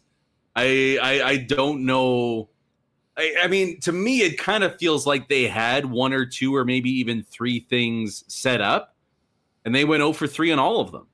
I just don't know how a team that's in the position they're at, when you have, I mean, it'd be one thing if, say, Marchand was gone too, and maybe you're doing like, well, we'll take a bit of a step back this year and we'll try to figure things, and maybe next year we don't have to force feed a move to fit a spot right now. We can take a run at things next year. But with Marchand and some of the other guys there, I don't know. I don't know what the plan is. I mean, maybe the plan at this point is pray that New Jersey pulls the panic button and makes a move for Connor Hellebuck, which then makes Mark Scheifele a much more obvious and palatable deal. Other than that, I really don't know, man. And it's not the year to, put all of your eggs in the basket of Zach and Coyle, because Buffalo's no joke anymore. Detroit's kind of slowly making more and more strides year in, year out. And I mean, at some point you think Ottawa's got to go from, blind optimism to legitimate results here. It's a brutal division that they're in. And you really wonder what the ultimate plan is here, or if they're maybe just hoping we can tread water, and by the time the calendar flips and we're getting closer to the deadline, maybe then that's the time for a deal that we can make that can fill a hole or two for us. But I just don't see the logic in what they're doing right now. You just mentioned three teams that are really interesting to me heading in: Buffalo, Ottawa, Detroit. So last year, Buffalo had 91 points in 82 games and missed the playoffs by 1 point. Florida got in and ended up going to the Cup final with 92, and the Buffalo Sabres were 91. The Ottawa Senators had 86 points in 82 games, and the Detroit Red Wings had 80 points in 82 games. I wouldn't say Buffalo's had a really active offseason. Ottawa and Detroit have, and of course made a trade between themselves with DeBrincat. Rank those three teams in your mind going into this season, and will any of them make the playoffs? I mean, for me, Buffalo's definitely the best of the bunch. I agree. I really thought they would go in hard on a stopgap veteran to go alongside Devin Levi. I mean, that's the one thing that scares me with Buffalo. I love their forward group, love their defense core, but man, oh man, are you putting a lot of trust in that kid to carry the mail with Eric Comrie as it stands right now? I mean, that's their 1-2 punch. It's probably the weakest outside of Montreal in that division. And then, I mean, one of the weaker ones until Levi proves himself for any team that has playoff aspirations right now. So you wonder if Buffalo's done there. That's a move I think they can realistically make if they need to at any time. I don't think it would be Connor Hellebuck, but I think Buffalo, if need be, can pull the trigger on getting Devin Levi some help right now. So I would put the Sabres there. Red Wings and Sens, I think I might go Ottawa. I might lean a little bit more towards Ottawa there. I mean, Detroit's banking on, I think Seider and Raymond taking a step into superstardom, and then maybe Edvinsson as well becoming a bit of an impact guy for them. But I just look at Detroit, and it's like, how many middle six guys do you need outside of DeBrincat, who I like the move there for? But it just feels like they're bringing in guys that were better than they had previously, but not real big time difference makers. But you look at what Ottawa did. I don't like the Korpisalo contract at all, but he'll probably be decent for them in net, like good enough in net at least. And if you can get 65 games even out of Jacob Chychrun, that's a pretty good blue line they're building there in Ottawa with a forward group that's been pretty electric these past couple of years. And, maybe Stützle goes from 90 to 100 points this year. So I would say Buffalo, Ottawa, to me, are the two teams. I wonder if they have enough, though, to take down, Boston could have a nightmare year, but if they drop 30 points, like that's still putting them in and Still around at 105. Yeah, right. Like you're still going to be okay for a playoff spot there. So yeah, I do wonder if they have enough. Florida, with the Stanley Cup hangover and the fact that a bunch of their impact guys are dealing with like 8 different surgeries. Like if they get off to a really slow start, can they come back from that? I might say Buffalo gets into the playoffs, but that might be more of a heart pick than a head one. Every year, one of these teams does a nosedive. I think we assume the Leafs will be there. Hard to imagine Tampa not being there. The Canes will be there. The Devils had such a great season. Like I didn't even think that they were a playoff team last year, and they, ended up with 112 points. The Rangers, poor Gerard Gallant, 107 points. Bye-bye. See ya. He's out. And then the Islanders are inevitably going to be game 78 of the season. The Islanders need to win this game to make the playoffs. Like they will be in that mix. But just wrapping up this convo about those 3 teams, I rank them the same way as you. I'm not as high on Detroit. Listen, they got the job done and got the DeBrincat deal done.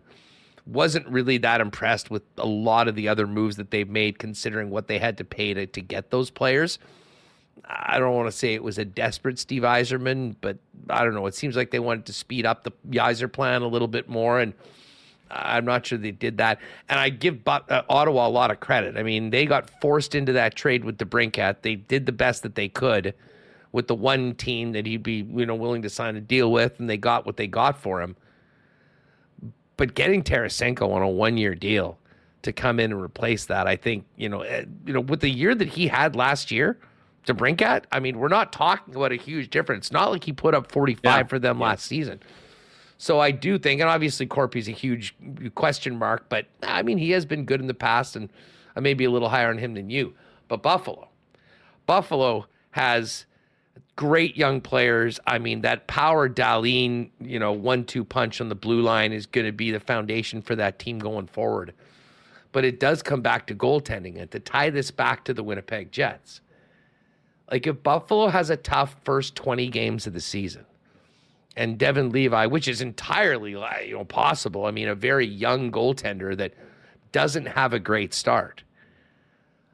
With the amount of talent they have that won't be playing on their team right now, Savoy, Zach Benson that just got picked, I have to think, and maybe this is how when if Connor Hellebuck does get traded, if there's no extension and he's on an expiring deal. Maybe that is how it happens. They decide that, we're willing to move off of some of our future right now because we've got a pretty good damn team as it is. Because I think making the playoffs would mean more to Buffalo as a franchise than maybe anybody else in the league, considering how long they've sucked, how much potential that they do have. And if it's one player that's preventing them from getting it done, I mean, if I'm Kevin Adams, I think long and hard about making an aggressive move for a player like Connor Hellebuck, even without a contract. And I'll tell you what, if Helly goes in there, they have a good season, and he sees the potential going forward, I don't think he's a guy like, I need to be in, like he's not PLD. Well, we won't get into that. We've spent enough time, but you know what I'm saying. I legitimately think that he does want to go somewhere that he thinks he'll be paid what he deserves, and he's got a legitimate chance to win a Stanley Cup. And I think you can make an argument that in 3-4 years, maybe even earlier, Buffalo is a team, especially with those guys on ELCs over the next couple that are coming in the pipe. Buffalo is a really intriguing team when it comes to that fit. Well, Paige Thompson at $7 million. Like a bunch of the guys that they've got that are off of ELCs are signed to some sweetheart deals too. So they're set up in a big way. That and Thompson deal. Tage Thompson himself is just like the greatest story of all time. I would love to see Buffalo get back in. I think they're everybody's second favorite team in the NHL, and their fan base. Outside of the Detroit Lions, man, like I don't know if there's a pro sports team that could use a playoff berth more than the Buffalo Sabres right now. So it's a very valid point. I mean, Buffalo is certainly in that mold. And I think there's a handful of other teams that, whether it be injury or underperforming, that would jump into the Hellebuck sweepstakes pretty damn quickly. If I had to pick one, Buffalo would be number one by a country mile because you get it. You get one of the former Winnipeg Ice players in a package for Connor Hellebuck. I think you're feeling pretty good about not winning the trade, but at least coming away with some pretty damn good value. If it was Zach Benson, I might faint, but Matty Savoie would be a pretty damn good consolation prize in a Hellebuck trade. Yeah, I mean, you get Ukko-Pekka Luukkonen, and one of those players for Helly. And again, I would rather keep Hellebuck. I think everybody knows that. You don't often get better by trading your best player, at least in the short term. But I mean, you got to read the room, and if they're saying that this is going to be it for him, I mean, as much as I'd love to see him play it out and be in the playoffs and see what the Winnipeg Jets can do, big picture for this team, that is the sort of opportunity that could, make a huge difference in the years to come. It'll give us more stuff to talk in August before things get going. Just last one. Do you expect anything to happen in August? Or, I mean, are we going to be, let's fast forward a month and we're in the first week of September. Most of the situations in the NHL going to be quite the same, or might, because there is still a lot of things that, cap-wise and what needs to happen, might we have a more busy August than we normally do? Because usually it's dead. No, it'll be dead. Yeah, it'll be a rough month. Yeah, I've already started planning talking points for August. I have no hope anything awesome's going to happen. So, hate to rain on the parade there. I don't think anything's going to be close to done come till training camp. And I mean, Dan will do the whole defensive logjam dance. But I don't think until maybe the first or second week of preseason, it's just going to be all systems go here. Teams are going to say the cap is an excuse that we can't make any moves, and we'll get very limited movement across the NHL, and everybody will be depressed that we didn't have a little more fireworks this offseason. Yeah, good luck firing up some topics for skates and plates over the next couple of weeks. The Mount Rushmore of Winnipeg Jets. You got it all. Hey, man, have a great long weekend. I'm sure you got lots on your plate. Get some sleep. Yeah, I'll get on to cup number 3. How about that instead of sleep? We'll find a way to make it work, man. Brandon, thanks for doing this, buddy. Yeah, have a good one. Have a great long weekend, everybody. You too. There's Brandon Rewicki. Check out Skates and Plates for more on the Winnipeg Jets wherever you get your favorite podcasts. All right. Hey, we all know what's up tonight. And I'm not talking about the Hall of Fame game in Canton between the Browns and the Jets. I'm talking about Bombers-Lions. 7:30 kickoff, IG Field. The Bombers have just announced they're over 30,000 for the game tonight. So another great crowd. Well done, Winnipeg fans. Get there early. 5:30, Princess Auto tailgate. You know what's going down. $3.50 hot dogs and pop. $5 beers. DJ Finesse spinning. Great place to get a few in yet, so you're ready to be as loud as possible for the home team when the game kicks off at 7:30. Princess Auto, of course, proud sponsors of WST and the Winnipeg Blue Bombers, and the place where you'll find the best deals on the most unique assortment of tools and equipment around. Everything you need to complete the projects on your list or start something new at Princess Auto. Shop online 24/7, 365, princessauto.com. Check them out with 2 Winnipeg locations. When you're working on the weekend, maybe on your lot, cottage, your house, you might be thinking about a few projects that you have been hoping to do. Tell you what, our friends at Consolidated Supply can probably help you with that. If you have irrigation needs for your property, they are the leaders in irrigation systems. They've worked with the golf industry for years in Manitoba.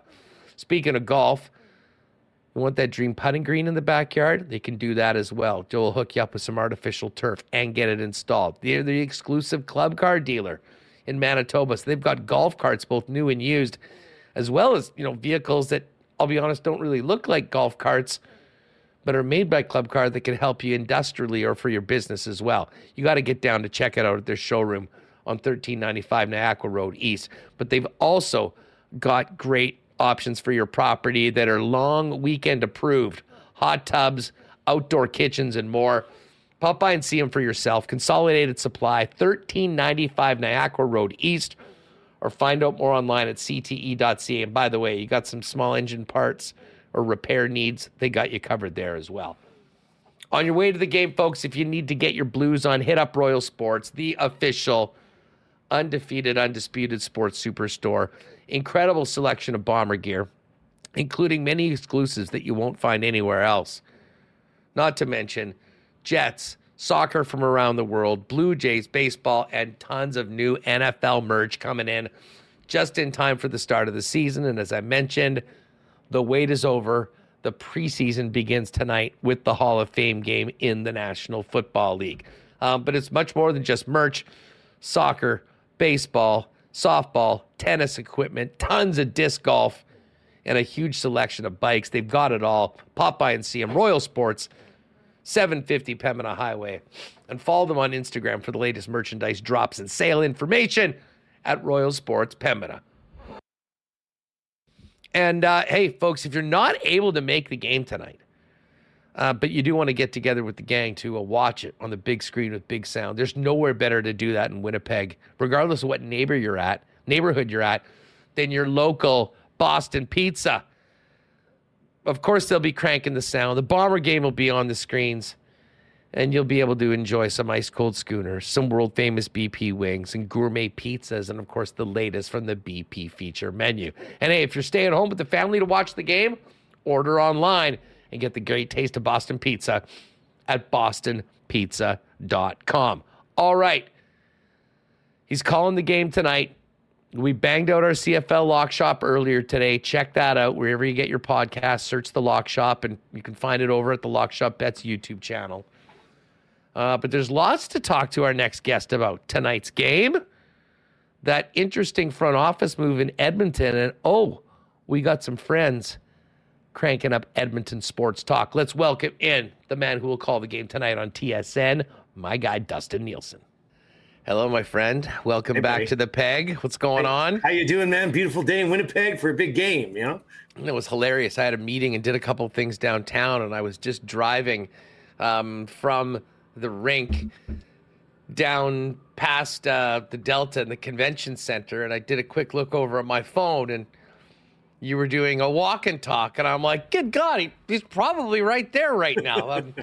We never see each other in person that very often, but we should have been crossing paths a lot. And hey, we're going to get to some real exciting stuff that you're doing that hopefully will be more path crossing coming up. But let's get to this football game right now. I kind of said it on the little stand up.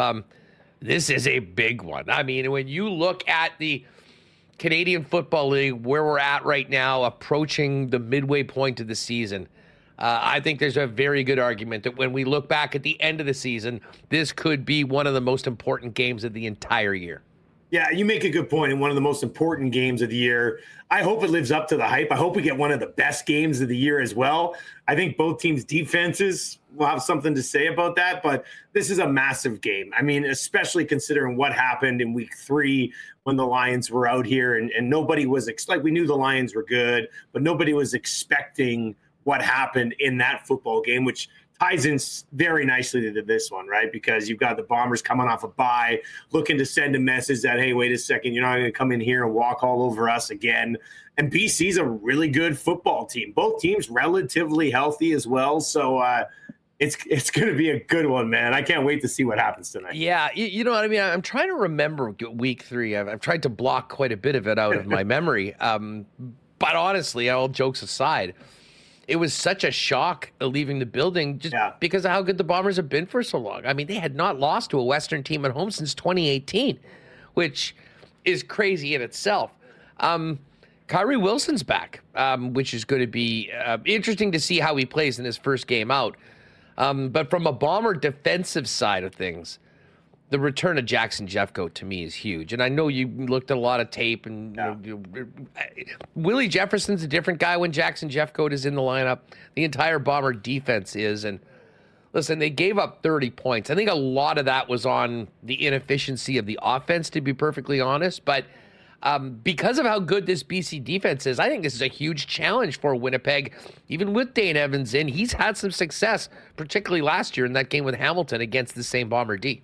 Yeah, exactly. And now it was probably a good spot for him to be in last week, just to sort of ease himself into a first start against Edmonton. I mean, that usually helps a lot of quarterbacks sort of find their groove. But it's like a preseason game. Yeah, this will be a different monster.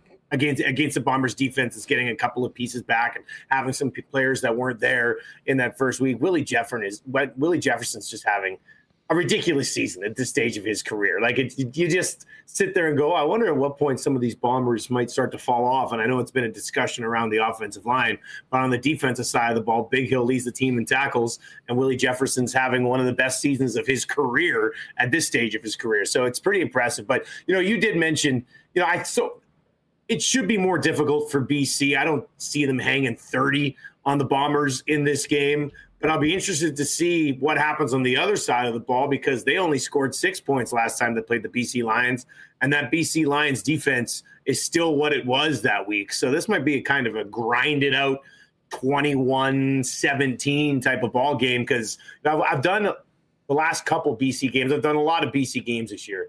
And the one thing that really stood out to me a couple of weeks ago against the Riders is they just don't miss tackles.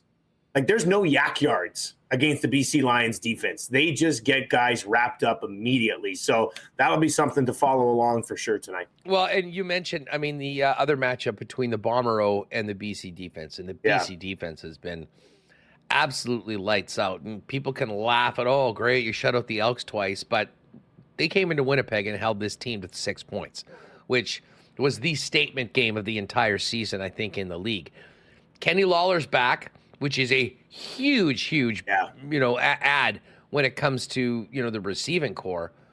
But you nailed it. To me, what I'm going to be looking at from the very first play is how the Winnipeg offensive line responds to what BC is bringing, because no one's had an answer, including this Bomber offensive line. And to me, this challenge and that matchup probably is going to dictate how things go for Zach Collaros, who, if you recall back to week 3, spent half the game on his ass. Well, and that's the thing. That defense is just ridiculous. Betts is having a phenomenal year. I was going through some of my prep last night. This guy's got 3 sacks, and this guy's got 3 sacks, and then Betts obviously has 10 already as well. But, you look at with BC's defense, it'll be interesting to see, because outside of that game against Toronto when VA threw all those interceptions and some of them were taken back and then great field position for Toronto, outside of that, teams don't score on this defense. They've allowed 5 touchdowns all season. This defense is like that Bombers defense from a couple of years ago. Remember, Huss? It was like they never allowed points in the fourth quarter. It was absolutely insane what they were doing, record-setting pace and all that. That's what the BC Lions defense is doing this year. They're on a record-setting pace for touchdowns allowed.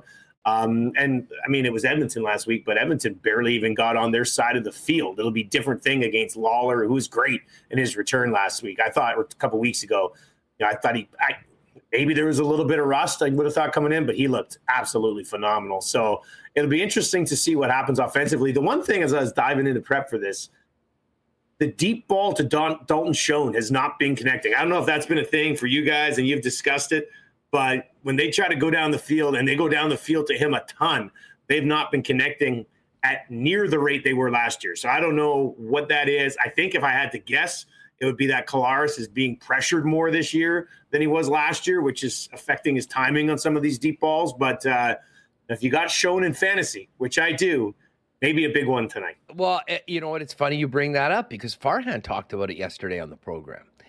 And Farhan made a really, really astute point. And part of what the goal of the British Columbia Lions defense is tonight. Listen, they might not manhandle the Bomber-O line the way they did before in the game number 1 of the season between these two clubs, but they want to keep Zach in the pocket. And if you look back to, I think Schoen averaged 20 yards a catch last season for the year. It was incredible. So many of the big ones happened when Zach was buying time and getting out of the pocket. Getting out to his right. Yeah. Right? On the Nobody run, does it better. And they had some sort of a connection. When the minute there was a little bit more time, Schoen was going to a spot, Collaros knew where it was going, and he was getting it, and he was gone. And now, whether they game plan to try to get Zach to roll out and give him more, more opportunities like that, I'm not sure. But it is pretty clear. Farhan kind of really having the pulse of the BC team. They are looking to, if anything, keep Zach between the tackles And even if he's got a second or two, they feel pretty confident they'll be able to do that. I'll be interested to see what the addition of Kenny Lawler does, because I really do think that compounds the challenge for everybody in the BC secondary. And, listen, you could maybe focus on showing a little bit more when Kenny's not there. But listen, the Bombers are still coming to the table with Nick Dembski and Wolodarski and Rasheed Bailey, Schoen, Lawler. Never mind Brady Oliveira in a running game that certainly can help win football games, especially in the second half. And but I mean, to me, we can talk about all those guys. This is the offensive line of the Winnipeg Blue Bombers and how they can hold up against Matthew Betts and the BC Lions D-line that has been historically good so far this season. Yeah, Betts is a terror. Like, there were a few plays over the last couple of weeks where he didn't get the sack, but he was hunting these guys down at full speed. Like, he's one that got away from the Edmonton Elks. I'll tell you that, buddy. They probably should have. Did they just cut him? I know he signed with BC. If I recall correctly, they kind of were just like, it's not going to work out. And both parties were kind of okay to move on. So kind of backfired on Edmonton because Betts looks like a terror on the outside of that defensive line. But, it's weird because you got by far, and no disrespect to anybody else, but I think if you're to rank the wide receiver groups in the Canadian Football League right now, Winnipeg and BC are 1-2, whatever order you want to put them in. Rhymes is going to be back for BC, so that's going to be huge as well. But I still think both defenses are good enough to cause some issues. And you mentioned Schoen and Lawler. I mean, but for BC, how are you going to guard Kenny Lawler? Well, you're going to have Gary Peters on him. Gary Peters has been an all-star. TJ Lee's been an all-star. Marcus Sales, you guys know about him. He's been an all-star. So they've got a good veteran group. And even their younger guy on the other side, Jalen Edwards-Cooper, he's got a touchdown this year. He's been pretty good as they've allowed him time to develop. So great receiver core versus great secondary. I wonder if this game comes down to if Winnipeg can get Brady Oliveira going on the ground, because the games that I've done for the Bombers, they've kind of used him in the fourth quarter to seal games away. And obviously, but can they do that kind of in the first half to control this football game against BC and maybe wear down that defense a little bit, keep them on the field? Listen, I know you've been doing Elks games for the last couple of weeks, and there hasn't been a lot of drama in those ones, but we are due for a good Dustin Nielsen What Is Happening game. And I don't know if we could have two better teams to show up tonight. The crowd's going to be ready to go for this one. The Winnipeg fans all remember week 3, and they're going to be behind it. And I bumped into a guy today. I went over to City Place, that Tim Hortons upstairs over here. And so I went over to grab some breakfast, and I was waiting for my sausage farmer's wrap. Delicious. And some guy just like, he goes, "Hey, Dusty, week 3 revenge." And I was just like, yeah, that's happening. And I was in the elevator today, and there's this kid who's from Edmonton. I guess I met him last year. I can't remember where, at the airport. Took a picture with him at the airport. But he's got a full bomber sweatsuit on. Like, from a comfort level, I was jealous of this kid. Like a hoodie and the matching sweats. So I took a picture with him. But, I mean, you get it. Here in Winnipeg, with how good the Bombers are, there's a buzz on game day, man. I can't wait to get down to IG Field. Hey, is Dusty Jr., the Martianator, are going to be rocking the Blue 8 tonight, watching his old man do the game? I know for other CFL fans, it's not great, but when you're 6-7 and the Bombers win 2 Grey Cups, you become a Bombers fan. So Marshall will have his Colaris jersey on tonight. You got to love it. You got to love it. And again, it just shows that he's a very wise young man. And his sister's a huge Elks fan still. And she's just like, I'm not giving up. I think they're going to win one. I was just like, good girl. I love it. Love it. Got to love the faith of the Muzz. And as we spoke yesterday on the Lock Shop, this is the Canadian Football League. I mean, Calgary's got 2 wins. The Riders aren't any good. They're 3-4. Right now, folks, if you were like the Muzz, 25-1 for the Elks to make the playoffs. Yeah. I don't know. This is the gang right there. Yeah. I love it. The Muzz already put $10 on the Elks to make the playoffs. So we'll see what happens. Listen, I want to talk about kind of what you guys have cooking up in Edmonton, but there was some interesting hockey news today. Yeah, there was. Jeff Jackson, the new head honcho of hockey ops. Fill people in on who Jeff Jackson is, because he's certainly not a household name, at least outside of Edmonton, probably. And where does this leave Ken Holland?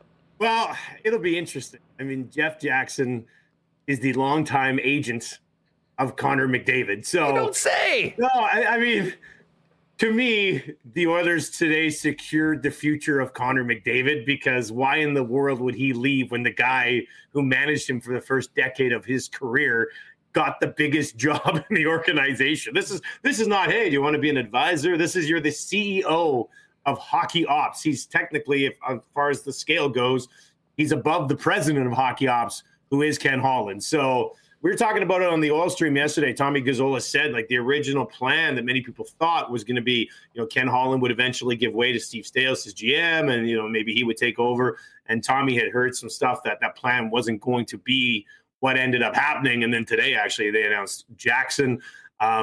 So I look, by all accounts, anybody who knows him, they speak very highly of him and his hockey acumen. It's wild that it's Connor McDavid's agent that takes over as president or CEO, I should say, of Oilers hockey ops. You don't have to be a genius to read too far into this one. If it works and if it does come to fruition, good on them. When you've got the best player in the world, you do everything that you can to make sure that continues. Yeah. And listen, I don't know enough about him as far as like the other moves. I mean, maybe McDavid is just going to become the LeBron player/GM and basically being able to call the shots himself. If it landed him 4 titles, I don't think anybody would complain. So we'll see. We'll see how it plays up. Look, it's actually a good point. Like, the NBA is a star-driven power league. That's just how it works. We talk about LeBron, but let's be honest. It's Kawhi, it's Steph, it's KD, it's all these guys. This is maybe the first time that we've kind of seen that recently in the National Hockey League, where a superstar player basically probably went to Daryl Cates and said, hey, I think my agent would be pretty good CEO of hockey operations and probably help your odds of me sticking around. Okay, done. Like, it's good to see, to me, it's good to see that the NHL has superstars operating on the level of some of these other big leagues. Like, you would know it. Patrick Mahomes probably calls some shots in KC. And this is what Connor McDavid can do in Edmonton. Connor, here are the keys. Here are the keys to the arena. There you go. You can do with it what you will. Who you want in this office, who you want here, just put your name on this contract and stay as an Edmonton Oiler. I know you've been in Winnipeg, but I know you've kind of been paying attention, hearing from a lot of the nasties and your listeners and viewers. How's this being received in Edmonton? Are people excited about this just because it gives them more confidence that 97 will be there for long term? Well, I think the one thing that has some people fired up, I saw Low Tide tweet out, and he's got a cult following at Edmonton Old Tide, and he tweeted out that this could be a good analytical hire. And as you know, Edmonton's a very analytical community, so I think people will like that. I mean, I've had some tweets, it's Connor McDavid's getting his friend's job in the organization and all those things, but it's somewhat of a breath of fresh air, from somebody who would be familiar with the organization for sure, considering his client basically runs it. But still, it's not a guy who played for the team in the 80s. So for some people, that'll make them happy. Dustin Nielsen is with us. He'll have the call tonight, Bombers and Lions on TSN. We cannot have you on this program to talk about some exciting developments in the world of sports media. We went through this about 2.5 years ago and started Winnipeg Sports Talk. And listen, I think a lot of our viewers that basically became nasties of the moan, the data munchers. No.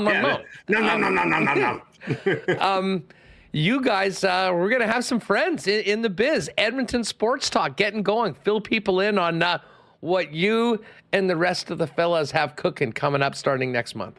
Yeah, I mean, obviously, since what happened to you guys and you started Winnipeg Sports Talk, I've kind of been thinking at some point they're probably going to kill our station too. So we've kind of had some stuff in the hopper for a little while, sort of planning for this. And, with the Oil Stream and 2 guys and a goalie and, the Lock Shop and all these pods that I already do, it just kind of made sense that the Nielsen Show would become the central hub of Edmonton Sports Talk. So you can check it out at edmontonsportstalk.com.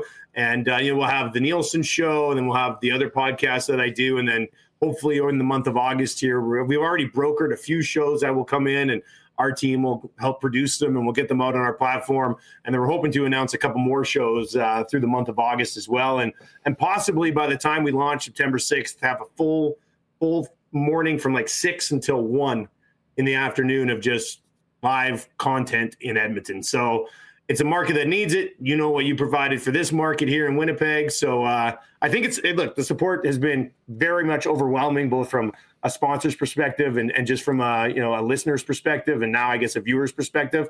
And we still have a month to continue to hype this thing up. So by the time we launch, we think it'll be pretty good. I just hope you have time to focus on launching the station when the hot take mitt disappeared at the nasty batch.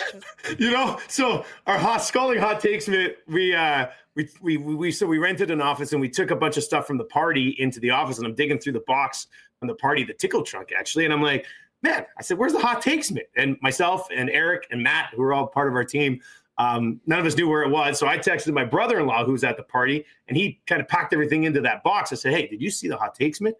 And he goes, well, I think the sailor, who's a data muncher, out of Hamilton, he flew out for the party. And because the hot takes mitt has cats on it, I guess he took it, flew back to Hamilton, wants to take it to a Ticats game. There it is. That's me having a soak with it. And then he's going to mail it back. So we're hoping that the hot takes mitt is in Hamilton right now and will be sent back to us before the show launches. Well, listen, it is very exciting. And you know what? Obviously, we work together, and most people are very familiar with the lock shop. We're going to work on to kind of increasing that. And I have a strong suspicion there's a lot more that we can do together now, both being in this place. Maybe just a daily first take style debate over what's better, Fat Boys or Donairs. I'm sure there's all sorts of content ready to go. I'll die on that hill. So, yeah, that'd be fun. Well, listen, as I say, the embrace debate, Dusty. Embrace debate. Listen, folks, EdmontonSportsTalk.com is the website. Check out Dusty's feed on X for exact throw them up. For all the links as far as where you want to subscribe, both on the YouTube channel as well as the audio pods, if you want to get that stuff. And congratulations. I remember what it was like when we first kind of announced what we were doing and the amount of work that it went into before we actually did the show. You got a great team there with Awanek and obviously LTE and Gazzola and the boys. And very much looking forward to September and bigger and better things for all of us in this space. But first things first, enjoy this game tonight. Have a great call. And fingers crossed from my perspective that when these two teams meet in Vancouver later on towards the end of the season, that it will in many cases be to play for the right to host the West Final. But Bombers got to get it done tonight if they want to be in that situation, I think. Can't wait, buddy. Thanks for having me. Great stuff. There's Dustin Nielsen. Kickoff tonight, 7:30, IG Field and on TSN. All right. Hey, folks, long weekend is here.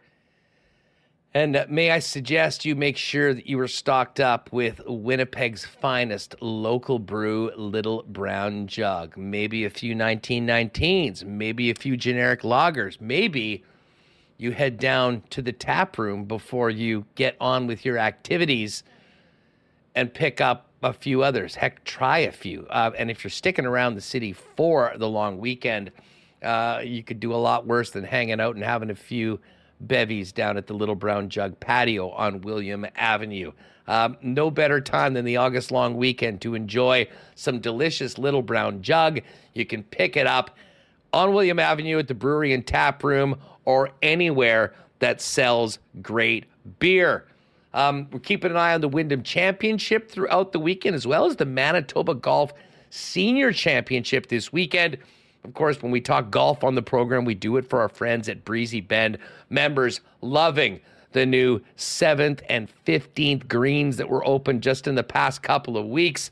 If you are looking for a great long-term home for you and your family at Winnipeg, one of Winnipeg's top private courses, find out more about Breezy Bend and get on the waiting list for 2024.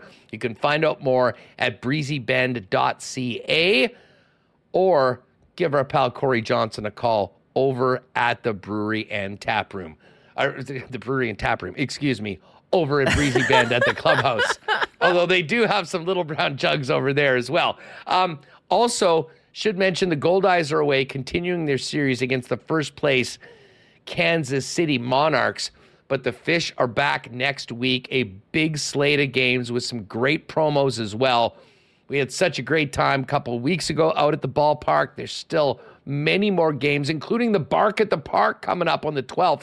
Get to goldeyes.com, find out when you're going to go, and get your tickets now for Gold Eyes Baseball.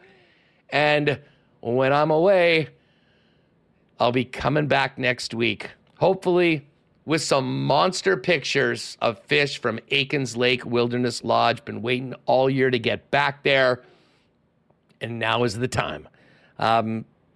World-class fly-in fishing where you can be on the water in less than 2 hours from the city of Winnipeg.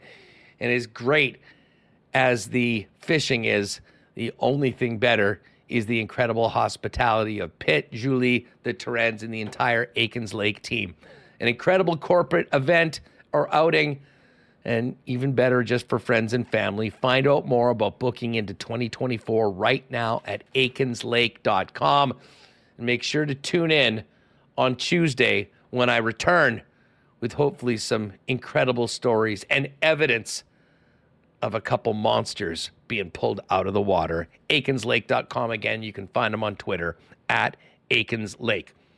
All right, Remo, let's get to the cool bet lines today because we have a lot. Shout out to Phyllis. Just saw an X reply from Phyllis that she is riding with me at Coolbet on our special Peg City exclusive. There it is, the Winnipeg Sports Talk Parlay. The Bombers to win and the Sea Bears to win. We're going to get to some big news on the Sea Bears in a minute. Plus 185. As I said, for this game tonight, I like the Bombers, but I do not like the 6-point spread. I think this is going to be a hell of a football game, and I think it's going to be close. But I do think defense is going to rule the day.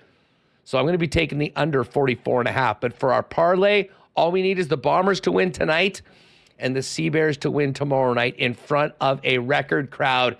Get in on it before kickoff tonight for the Bomber game. As I mentioned, new lock shop today with Dusty, who was just on the program. Check that out. We hit all the CFL games. Bombers -6. Tomorrow, the Argos are 8.5-point favorites in Calgary. The Montreal Alouettes, 2.5-point favorites in Hamilton. And the Saskatchewan Roughriders are a very slight home dog, +1, and even money on the money line to win the game. Our lock shop partner parlay is up, taking the home dog and the points with Calgary +8.5 against the Argos, Montreal -2.5, and Saskatchewan to win.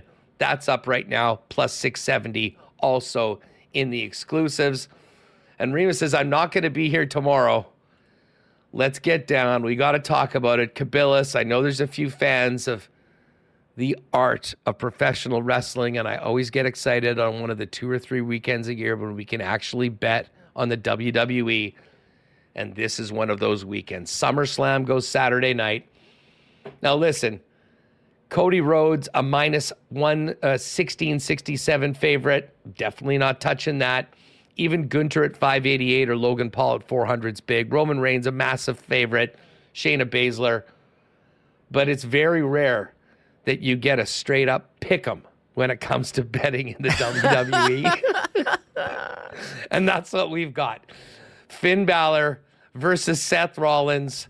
Listen, Seth's such a big star. He was a great first champion for this new title they've got. But, I mean, the Judgment Day faction has all the momentum. I touched on this on the lock shop, but you got Rhea Ripley, the women's champ. You got Dominic Mysterio, who just picked up an NXT belt. Damian Priest is Mr. Money in the Bank. Finn Balor's the only one that is not dripped in gold, and I think he will be after SummerSlam. I'm on Finn Balor at -118 to win the World Heavyweight Championship over Seth Rollins. As I say, all those odds are subject to change, but if you want to get in on it now, it is a pick'em, and I'm not sure I can ever remember a pick'em in the WWE, Reem. Okay, Brock Lesnar is +600. He's massive. How could anyone ever beat him, Huss? You know what? Cody's a big star. Cody beat him the first time. Brock beat him last time, and this is sort of, I think, the finale Cody's going to be a big star for a long time going forward. Brock's, I think, sort of winding it down.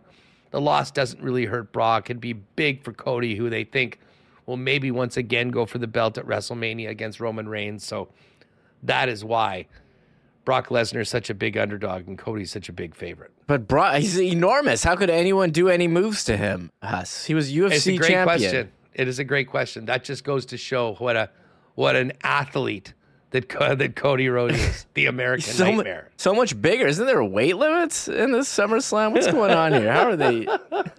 How could anyone ever beat Brock Lesnar? Will, LA Knight or bust? They don't have odds yet. You might want to check later on because I guess there is some sort of a battle royal, and I think he's in that. Oh, and Tico Napoli, Maxime Dupree. Oh, big fan right here. And of course, with the funniest guys, Otis and Chad Gable, the Alpha Academy. Listen, I could talk about this for a long time. It probably is driving some people nuts. No, people have been asking us. SummerSlam is up right now, right in my wheelhouse.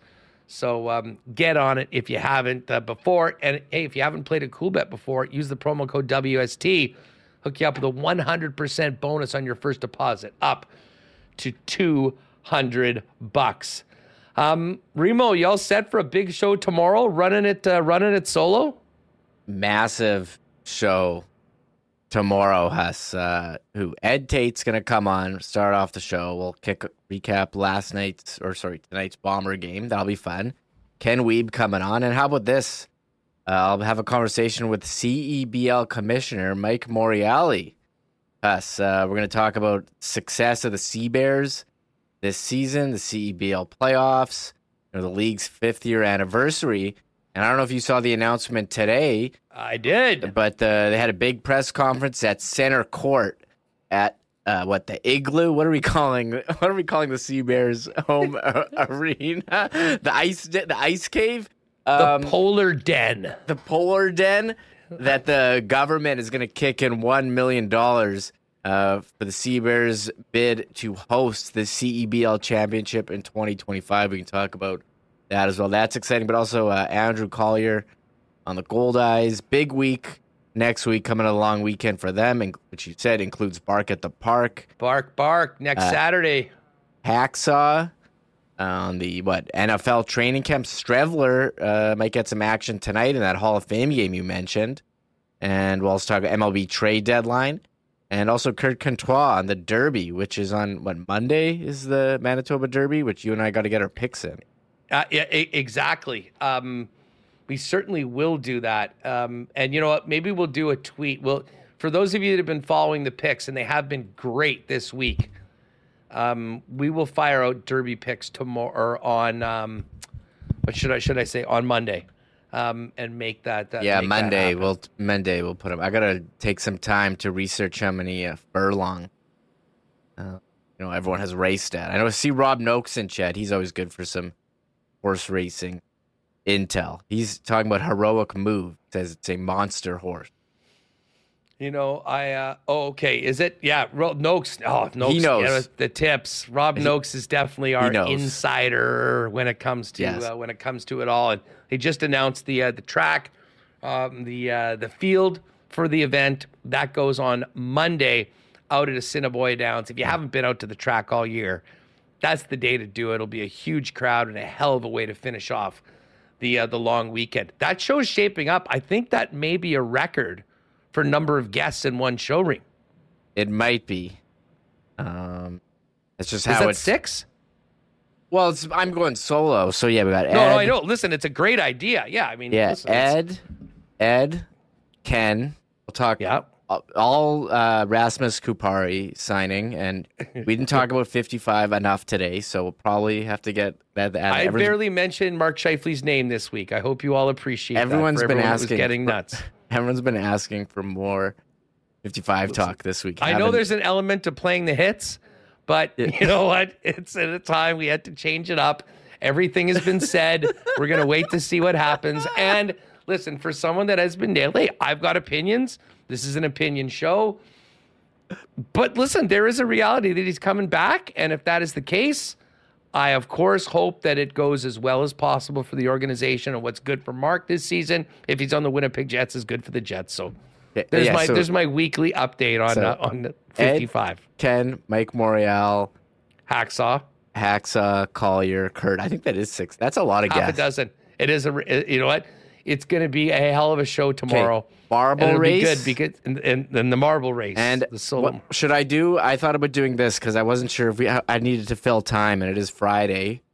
I was going to do a live Puck Doku. I was going to save it and do it live on the show as quickly as I can. I just nailed today's with a 40 rarity. That's right. Really? Although that I one haven't kind of seen this one today yet. Ooh, 40 rarity. Yeah, this one was kind of you could score low. Some of them you can't really score that low. It's like when they throw in Vegas or Seattle, it's dumb. Yeah. Or they throw in one where it's like 40 goal score of a team, and that really didn't have that many. So I got a great one. When was the one? It was Montreal and Toronto were in it like a day or two ago. Yeah, I think it might have been yesterday. Old heads will appreciate this one. I got a 0.3 for Bunny Larocque. Who? The old goalie. See, you're not old enough to remember him. As a kid, I remember he had a cool goalie mask, and it just said Bunny. I can't remember if there was Bunny here. No, maybe it was like below his mouth, like on the side. Bunny. And a cool nickname, too. The problem was I almost got it wrong because I didn't know what his real name was. And there's a bunch of Larocques that have played in the league, and I had to figure it out by the period. Like it says what years the guys played in. Yeah, it gets you messed up. And that was the one. So I actually learned that Bunny Larocque's real name was Michelle. But yes, I will check the Puck Doku. I have a feeling that with what you have lined up already for tomorrow, you probably will not need the live Puck Doku. But I'm going to need to do the live Puck Doku. I've teased it. Mary Jane was right. Remus is going rogue tomorrow. But make sure to pop in. Yeah. Everyone be there, support him, and be nice in the chat because usually he's there to like flex muscle, throw people over the top rope, maintain it all. But there's going to be a lot of interviewing. There's going to be a lot of talking. So WSTers, stand together and help out Remus in the chat when he's banging out 6 amazing guests tomorrow on the program and a marble race. I did boot one guy. Duck came in, just kept writing "Go Lions, Bombers suck" over and over again. He wrote "You're going down" with YOUR instead of YOU''RE. I don't know if he was like doing bad trolling on purpose, but after a while, I was like, "All right, man, topics change. You're still randomly shouting. Like, get out of here." So I tossed that guy. That was a worthy toss. So hopefully everyone is nice to me tomorrow. Yes, exactly. Thanks to see all the chat in here. Oh, Sklardy says Huss lit the spark on 55. Now he's dousing the fire. I'm not dousing anything. I'm just not adding gas to it. I think that is the point. I mean, as of right now, there are a number of situations with the Jets that are sort of smoldering in the corners, and we've had plenty of flames on this program. As I say, until anything happens, I mean, we can only talk about the same thing for so long. And by the way, it was a huge Bomber game this week, so that kind of dominated it. What's your call for the game tonight, Remus, before we go? Well, his heroic move is a huge favorite here at the Derby. Tonight's Bomber game. Can I take BC to cover the 6 points? I think it's going to be really close. No, I mean, you just give me your prediction for the score. Who wins and what's the score? Okay. What's the total in this game? 44.5. I'll go first. I am going Bombers 23, BC 18. Okay. Bombers 24, and I'm betting the under. BC 21. Oh, nice. Okay, that would be over by half a point. It's going to be very tight. Interesting. It's going to be. Oh, BA split says 45-10 Bombers. Whoa! I would love that. I will happily lose my under bet if the Bombers can lay a whooping on BC the way they did to the Blue in June. I'm trying to look at some prop bets here. Like, where's some rec yards? Dalton Schoen's numbers at 59.5 on Coolbet. Kenny Lawler 68. I would take the over on Kenny Lawler there. Well, 68. Hopefully we'll be taking the under on BC sacks because that Is was that- what stood out. Well, no, I'm not sure whether there is a number, but what did they have, 7 or 8 last time they played? That's the number that's got to come down. No turnovers, good defense, special teams, big crowd, loud crowd, getting behind the team. Started off right, long weekend style on a Thursday. Big win at IG Field, and then everybody has a great 4 days. Yeah, 30,000 in attendance. Has you want to? And speaking of big crowds, you want to do the Sea Bears ticket update since they opened the upper deck. Check. Yeah, let's do it. Check this out. I checked it out earlier today. So we're on Sea Bears ticket watch for this playoff game Friday night. So these two sections, 320, 321, no longer available. They sold them out in the upper deck. 2 sections. They've opened up more. 319. I mean, look at this. Look at these 319 and 320. They've sold like the bottom half. All the loges almost gone. This section here is pretty much, except for the top 3 rows are gone. Did they just open up 2 in the lower bowl there? In the Win lower bowl. 120. Oh, right there. Well, if you want to grab them now, they just came available. 2 tickets. There you go, folks. Here's our hot tip. Breaking news. There's 2 seats in the lower bowl available for tomorrow's game. Yeah, wow. I guess if you keep checking, that's the Ticketmaster secret, Huss, is that just keep checking and they open up seats as you get closer to the event. They don't want you to know that, but they've even sold out all the singles. Man, as excited as I am to be going to Aikens tomorrow, of all the times to, I've been at pretty much all the games all year. I'm really going to miss being there. But you'll be holding it down in my spot. Check out Winnipeg Sports Talk socials for some great picks that Remus will be taking. And as they say, if you haven't been to a game and you're in town tomorrow night, this is going to be a historic night for hoops in Manitoba and certainly for the Sea Bears. And as Michael will hopefully get, you know what, Remo? Really stick it to Morreale tomorrow. Say, listen, with everything that Winnipeg has done, filling this building the way they're doing for tonight's game, can you commit to us live right now on Winnipeg Sports Talk that the tournament, the championship tournament, will be coming here in 2025? I don't think that's my style, but it's a yes or no question, Mike. I don't think I would do that, but I do want to hear about, the league's 5 years old. Like, where are they going here in the next 5 years? I mean, how psyched do you have to be about the Sea Bears' success, and what do other teams have to do to, like, match the Sea Bears? I saw their Instagram video today trying to pump up playoff tickets, and, man, the way their social media game, they've just nailed it this season. I think that certainly helped getting people to buy into this team and sell the tickets. And, the merch line there for Game 1 was out of control. It was more than the Taylor Swift concert, to do a callback to the beginning. I mean, it was a crazy merch line. So there we go. One other bit of news.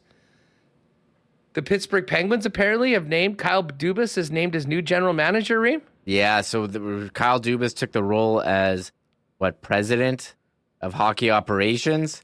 He announced today that he will continue as president and GM in hockey operations. They're not going to do regular GM. It's going to be him. I saw Coolbet post the meme of like Sting taking off his mask and having another Sting mask underneath, which I had to laugh at. But yeah, they've added Spezza, Trevor Daley. If you ever want to use him in Puck Doku, Stars, Red Wings, Penguins. He's now the minute you name a player, you're like, who's he eligible with on Puck Doku? Yeah, special assistant to president of hockey operations. They added Spezza, Leafs, Sens, Stars to the front office as well.